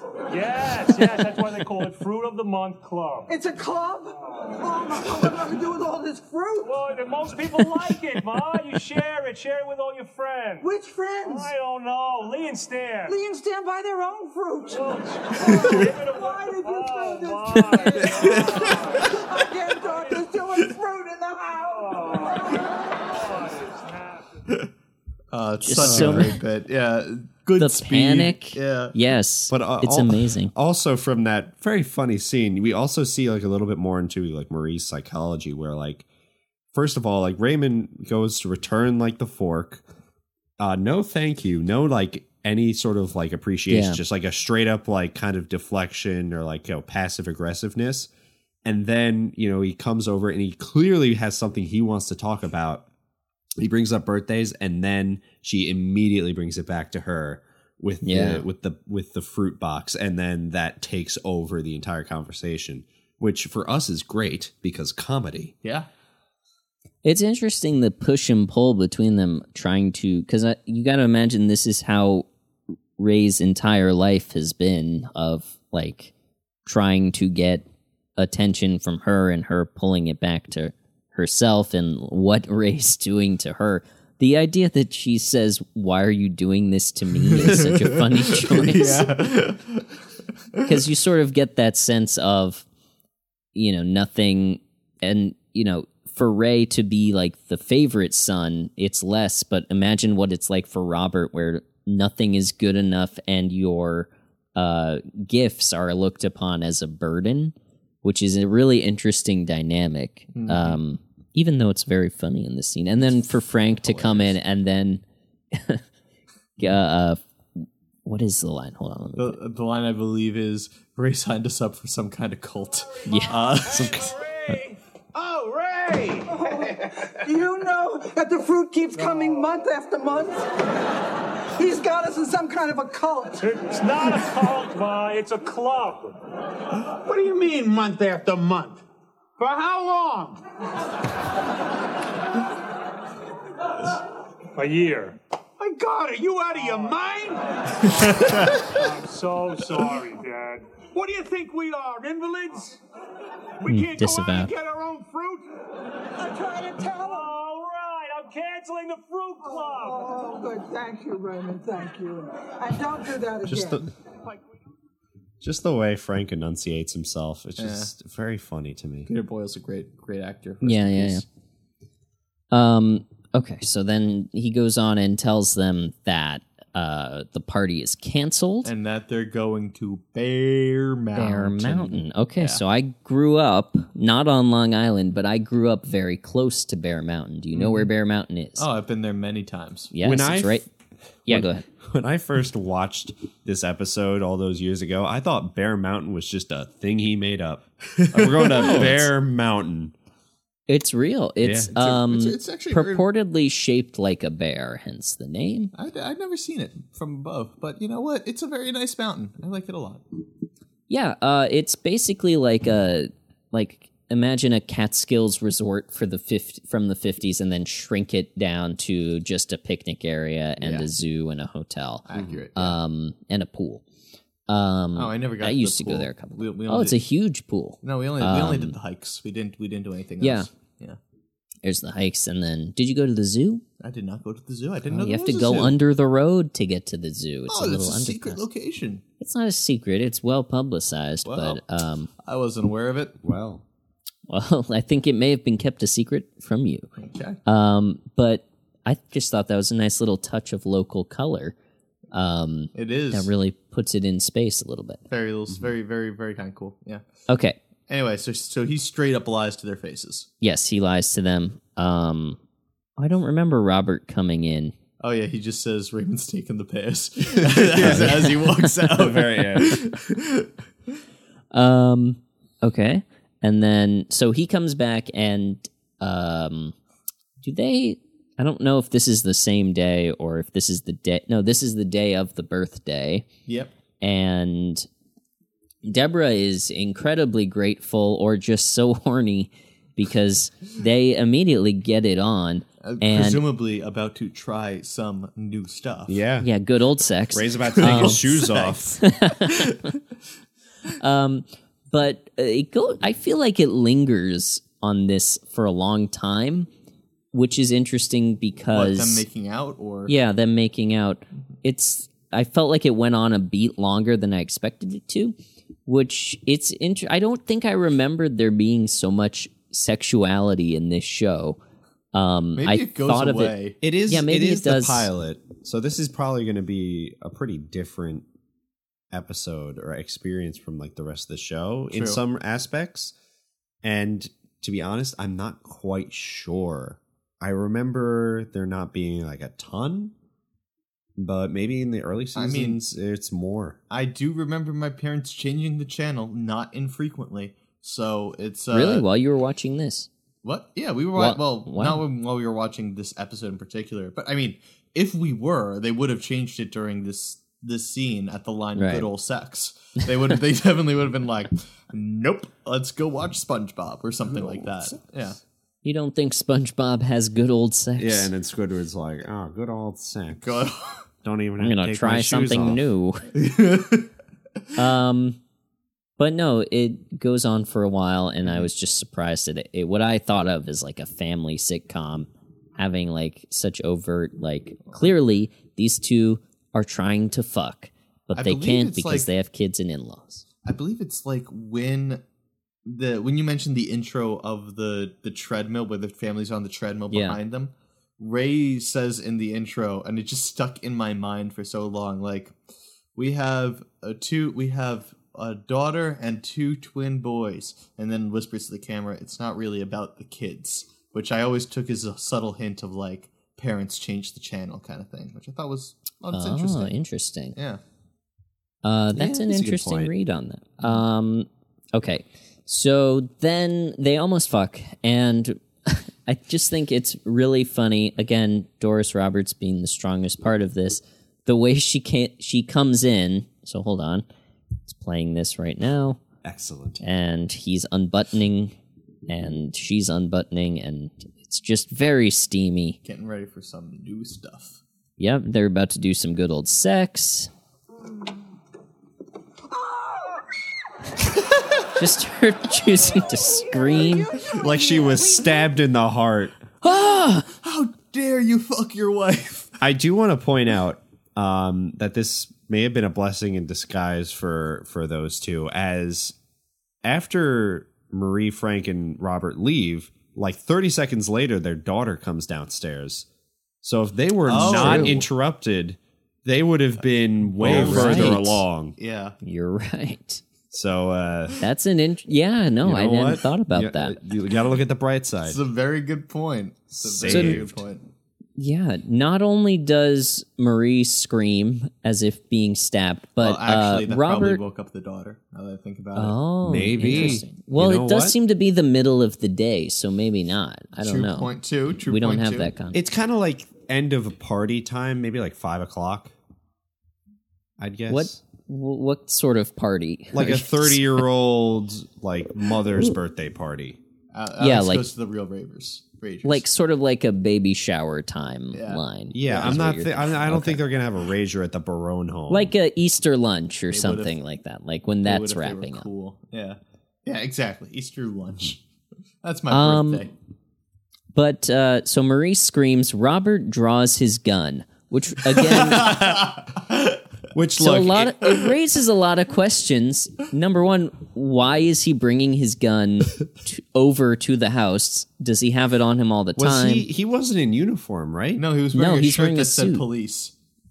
No, I think he's wearing a suit and tie. Wait, why is he wearing a suit and tie? They're not coming over for a party. They expect the house to be empty. They do. They brought gifts anyway. I think they were like trying to drop it off or something. Yeah. Are they on their way to church? Are they? Marie and Frank is are Sunday. dressed normally, but like not slovenly and not fancily. Robert is wearing a full suit though, so I don't know.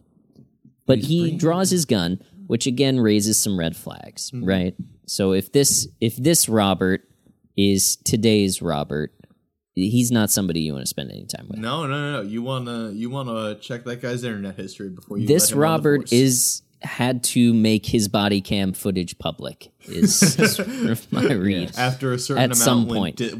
went missing at some point in time. Right. Yeah. Yes, he draws his gun and then puts it away. There's like and it's also like in the background too. It's like it's not like that was not like the main joke. Like it's a background kind of. Actually, that's a good point. Ray isn't Yeah. scared. He just says, "Holster your weapon," like very nonchalantly. Which brings me to the question: how often does Robert quick draw on his own exactly. family? That's what I'm saying. Yeah. Like this Robert at this point is someone to be concerned about. Yeah. Okay, so then Ray admits that he lies, and he has this whole monologue about Deborah wanted us to have a day to ourselves. And me too. But Deborah's the one. She's got it. No, Throws she's- Deborah under the she's bus. got That's it going to very cost hard him. around here, though she's never said On the that to dad me. scale. I've noticed it. Like, Dad, I know you try to be funny, but like with the twins, maybe you shouldn't say, I think little Matthew has homosexual tendencies. And Ma, you can't be so critical. And if you're going to be critical, could you please call before you come over here, really, so we could be ready for it? Both of you, could you both call? We have to prepare. There's bills and receipts we hide, and then we chant a little. Now listen, we love you both, but this is our house, and Deborah's my wife. And if you can't accept what I'm telling you, well, then you can't come over here anymore. Unless you call first. He almost had it. Almost Yep. got it. That's it. I think I did it all right. What? This has nothing to do with me. All right. So I have a couple things to say about that. Yes. First and foremost, from a logistical continuity perspective, the twins' names for the majority of the series Right. are Michael and Gregory. I do not know why in this one episode his name is Matthew. It's just a continuity thing that kind of bugged me this episode. Right. Yeah. I don't know why either. And I think they're based on Ray's real twin sons, but I So don't. do they have a name change at some point? No, but I think maybe they changed it from. Let me see what his sons' names are. Personal life. All right. He Well, while has- Adam is looking that up, I'm just gonna put it out there that also like I said, I don't think Ray has this conversation at all if Deborah is not leaning over his shoulder dictating his every move. You know what I mean? I think he's there Yeah. because it's like, all right, I gotta do this or else I won't be able to try the new stuff. That's a great point. Yeah. Like he's very much appeasing Deborah in this moment. I can see that Ray is also kind of like wanting to set boundaries with his parents, but I think he's a little too spineless to do it without Deborah's initiative. True. I'm wondering how much of this. So first of all, in the pilot they were named Gregory and Matthew after his real life sons, but then he didn't want all of his television children to have the same names as his real children, so they changed it to Jeffrey and Michael. Oh, that's it. Although Okay. Allie is the name of his real life daughter, so I don't know why they didn't change that as well. Yeah. I don't know. Okay. But I wonder how much of what we're reading from Ray is because, like, for what should be kind of a, it's a real big moment for Ray in a way, setting these boundaries. His delivery of this monologue is kind of flat, as we've noticed. Because, How much of what we're reading is his, spinelessness or meekness is just him not being a very good actor at this point. I don't think so. I'm gonna listen. It's possible. I'm just gonna go with what I'm seeing. I think it's because he's more scared of Deborah than he is of his mom. I agree. That's what I think this is. Which, sure, yeah, he stands up for it. Blah blah blah blah blah. I honestly, this brings it down in the dad factor for me because he butchers this. Oh, yeah. He butchers this. No, he 10 does it times. terrible. I'm putting him at a 4 at the conclusion of this episode. I think that's what Alex, speaking to what Alex was talking about like his intention versus his action. Like he accomplishes the mission, which is to set a boundary and Kicking and screaming, he got dragged there, but yeah, he did. his intention was just to appease Deborah. It wasn't because he was, trying to really make her life better. Yeah, exactly. He wants to keep everyone happy, but not because he's like empathetic, but because he doesn't want to fight. He doesn't want to like confront. He's afraid of conflict. He is. Okay. So he's at a 4 right now? I put him. I'm keeping him at a 5. Okay. I'm going to give him a Alex- 4. Alex is very, very kind. I'm a kind grader. So if we are averaging out, he's currently at a 4.3 for this at episode 1 Yes. on the dad mark. Cool. That's good quick math. Did you do that in your head? I sure did. Wow. All right. So he makes this big speech, and then Marie basically says, "We understand. It's fine. Would you make such a big deal about it?" And then they leave. And then, like you mentioned, they're about to get it on again, very horny.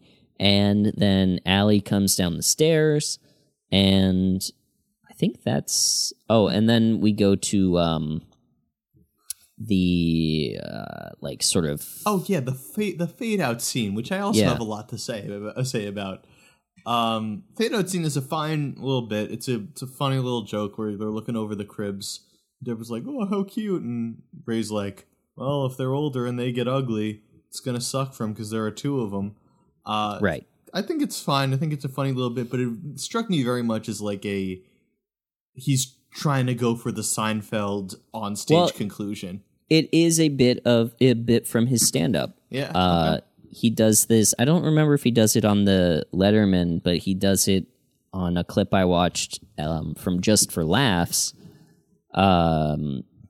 This is like verbatim from his stand-up, and there's a couple other things that I think are taken from or at least inspired by bits from his act. So I think it's really interesting because I hadn't seen any of his act that was contemporaneous to this before, but like you can sort of see where, you know, the leap from based on the comedy of Ray Romano to this is literally from his act and we're just repurposing it here is interesting. I'll be honest, I'm kind of okay with that. Like, Yeah. my favorite, Especially for a pilot. yeah, my favorite Yeah. TV show that's out right now is Ted Lasso. And just like they recycled those jokes from the commercials that Jason Sudeikis did, and I am totally okay with it because it's very, very funny. So yeah. Yeah, I'm not mad at it. It's interesting to notice. Yeah, true. And like how many people, especially at that time, had seen his act Probably not on a lot. TV. Yeah, if they didn't see the Letterman, like Mm-hmm. what were the other opportunities? There was no YouTube. Right. Yeah, so that is the end of the episode. And I think final ratings, let's talk about that. Final ratings for Ray as a father based on this episode. Overall, I'm going to give him I'm going to even him out at a 5 because I think the moments where he's good, he is, you know, he's doing the functions of fatherhood pretty well. He is keeping the house clean. He's keeping the kids fed and putting them to bed. And he never leaves them unattended. Like, he does everything he's supposed to do. But his motivation is so suspect and he's so lazy throughout the whole thing. And sort of like, he seems very content to just like pass his children off to other people, which, you know, really cost him in this, and I hope that's something that changes in the pilot. I'm glad Leo dies under mysterious circumstances, because I feel like he was a bad influence on him. But overall, I'm going to give Ray a 5 for this. Mike? I see your argument. I think you're right. He does accomplish a bunch. He accomplishes the bare minimum, but I have faith in the common man, and I'm just going to say that, like, yeah, sure, he hits where he's supposed to hit, but at the same time, at 5, we're basically saying, hey, he's an average father. And I'm hoping that's not true. I'm hoping he's at least a little below average. So I'm going to say probably between a 4 and a 5. Can we give decimals? I'll give him a 4.5. That's interesting. I don't really see the scale and the sort of average score as being intertwined like that. I think you would find like most dads rate a 7 or an 8. Okay. You know, or what we consider to be like the minimum Of like a to good fall dad. into the good dad. Yeah, exactly. But yeah, I think you start to sort of feel concerned at like 5 and 6. Gotcha. Okay. Yeah. I in my mind, 1 is like this person should not have custody of these children Right. True. and should okay, probably yeah. be in jail. True. Okay. And Right, 10 is right. father of the year kind of stuff. Yeah. Yeah, exactly. So if 1 is like Balloon Boy's parents, 10 is like the National Spelling Bee champions' parents. I don't. Do you remember Balloon Boy? Is Balloon Boy a reference to? Oh wait, you mean the kid that was taken up in the? Oh yes, I do remember that. Yeah, where they lied about him being taken up in the hot air balloon. Yes. that's Yeah, right. yeah. Balloon Boy. Yeah, Balloon Boy. Okay. Yeah. And then in that case, in that light, yeah, I guess a 5 is fair. I still feel like that's a little generous, but it's episode 1. I'll give it to him. Well, what's your rating is 5 or 4? I'll give it 5. Okay. today. Yeah. Alex? I do also want to say that the internet has ruined me. You said Balloon Boy, and I thought of Five Nights at Freddy's. I don't know what that is. We're too old Really? for that reference. I mentioned We're too old for that reference. Sanford and Son earlier. Yeah, wow, that's fascinating. I know. I corrected Mike about Sanford and Son. Yeah, that's true.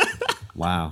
That's the level I'm operating at. Sorry, I don't know.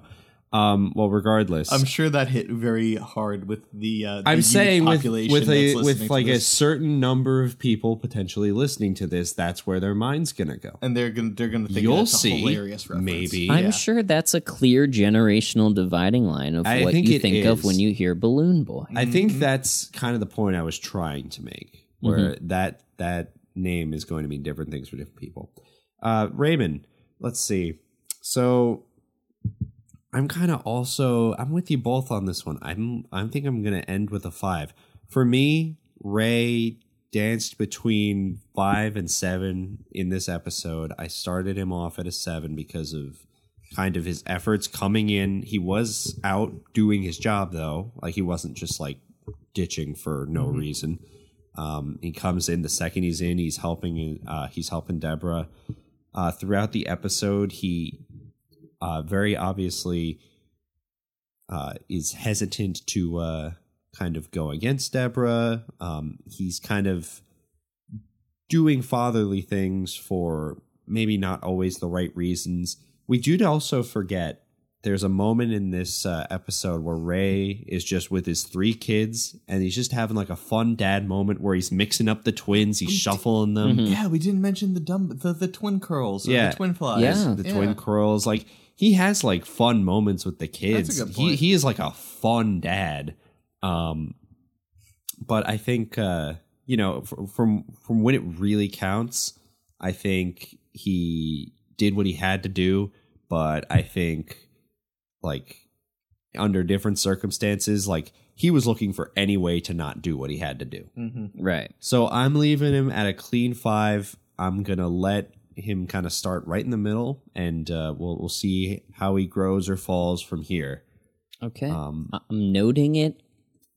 Episode 1, season 1, episode 1, Ray scores a 5. And we're going to be keeping track of this Yes. as we move on. I also for those ELELR listeners that are big time into statistics. I also we're going to keep track of multiple statistics on this and then release a report at the end of the year. absolutely. I do also want to say for the father rate, I do consider like husband rating as well, like how he does as a husband. Yeah, to Deborah. And I'm seeing them as the same. I think that is important to state. Let's just say it's like Ray at his worst to Ray at his best. Like keep it as like in the role of husband and father.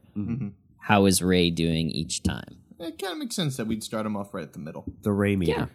The Ray meter. Ray Let's call it the Ray meter.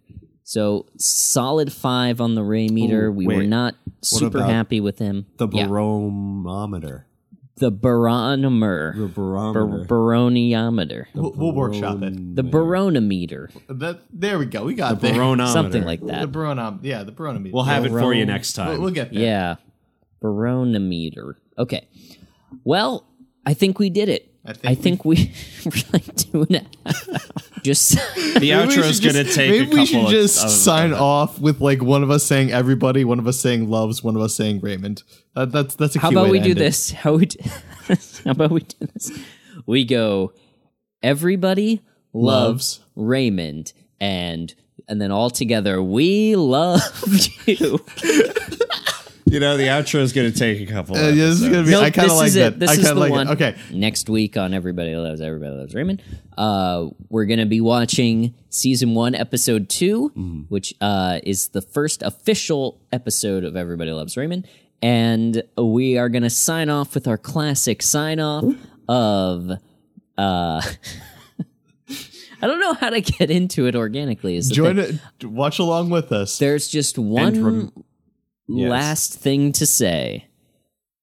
everybody loves Raymond. And we love you. Nope. Nuh-uh.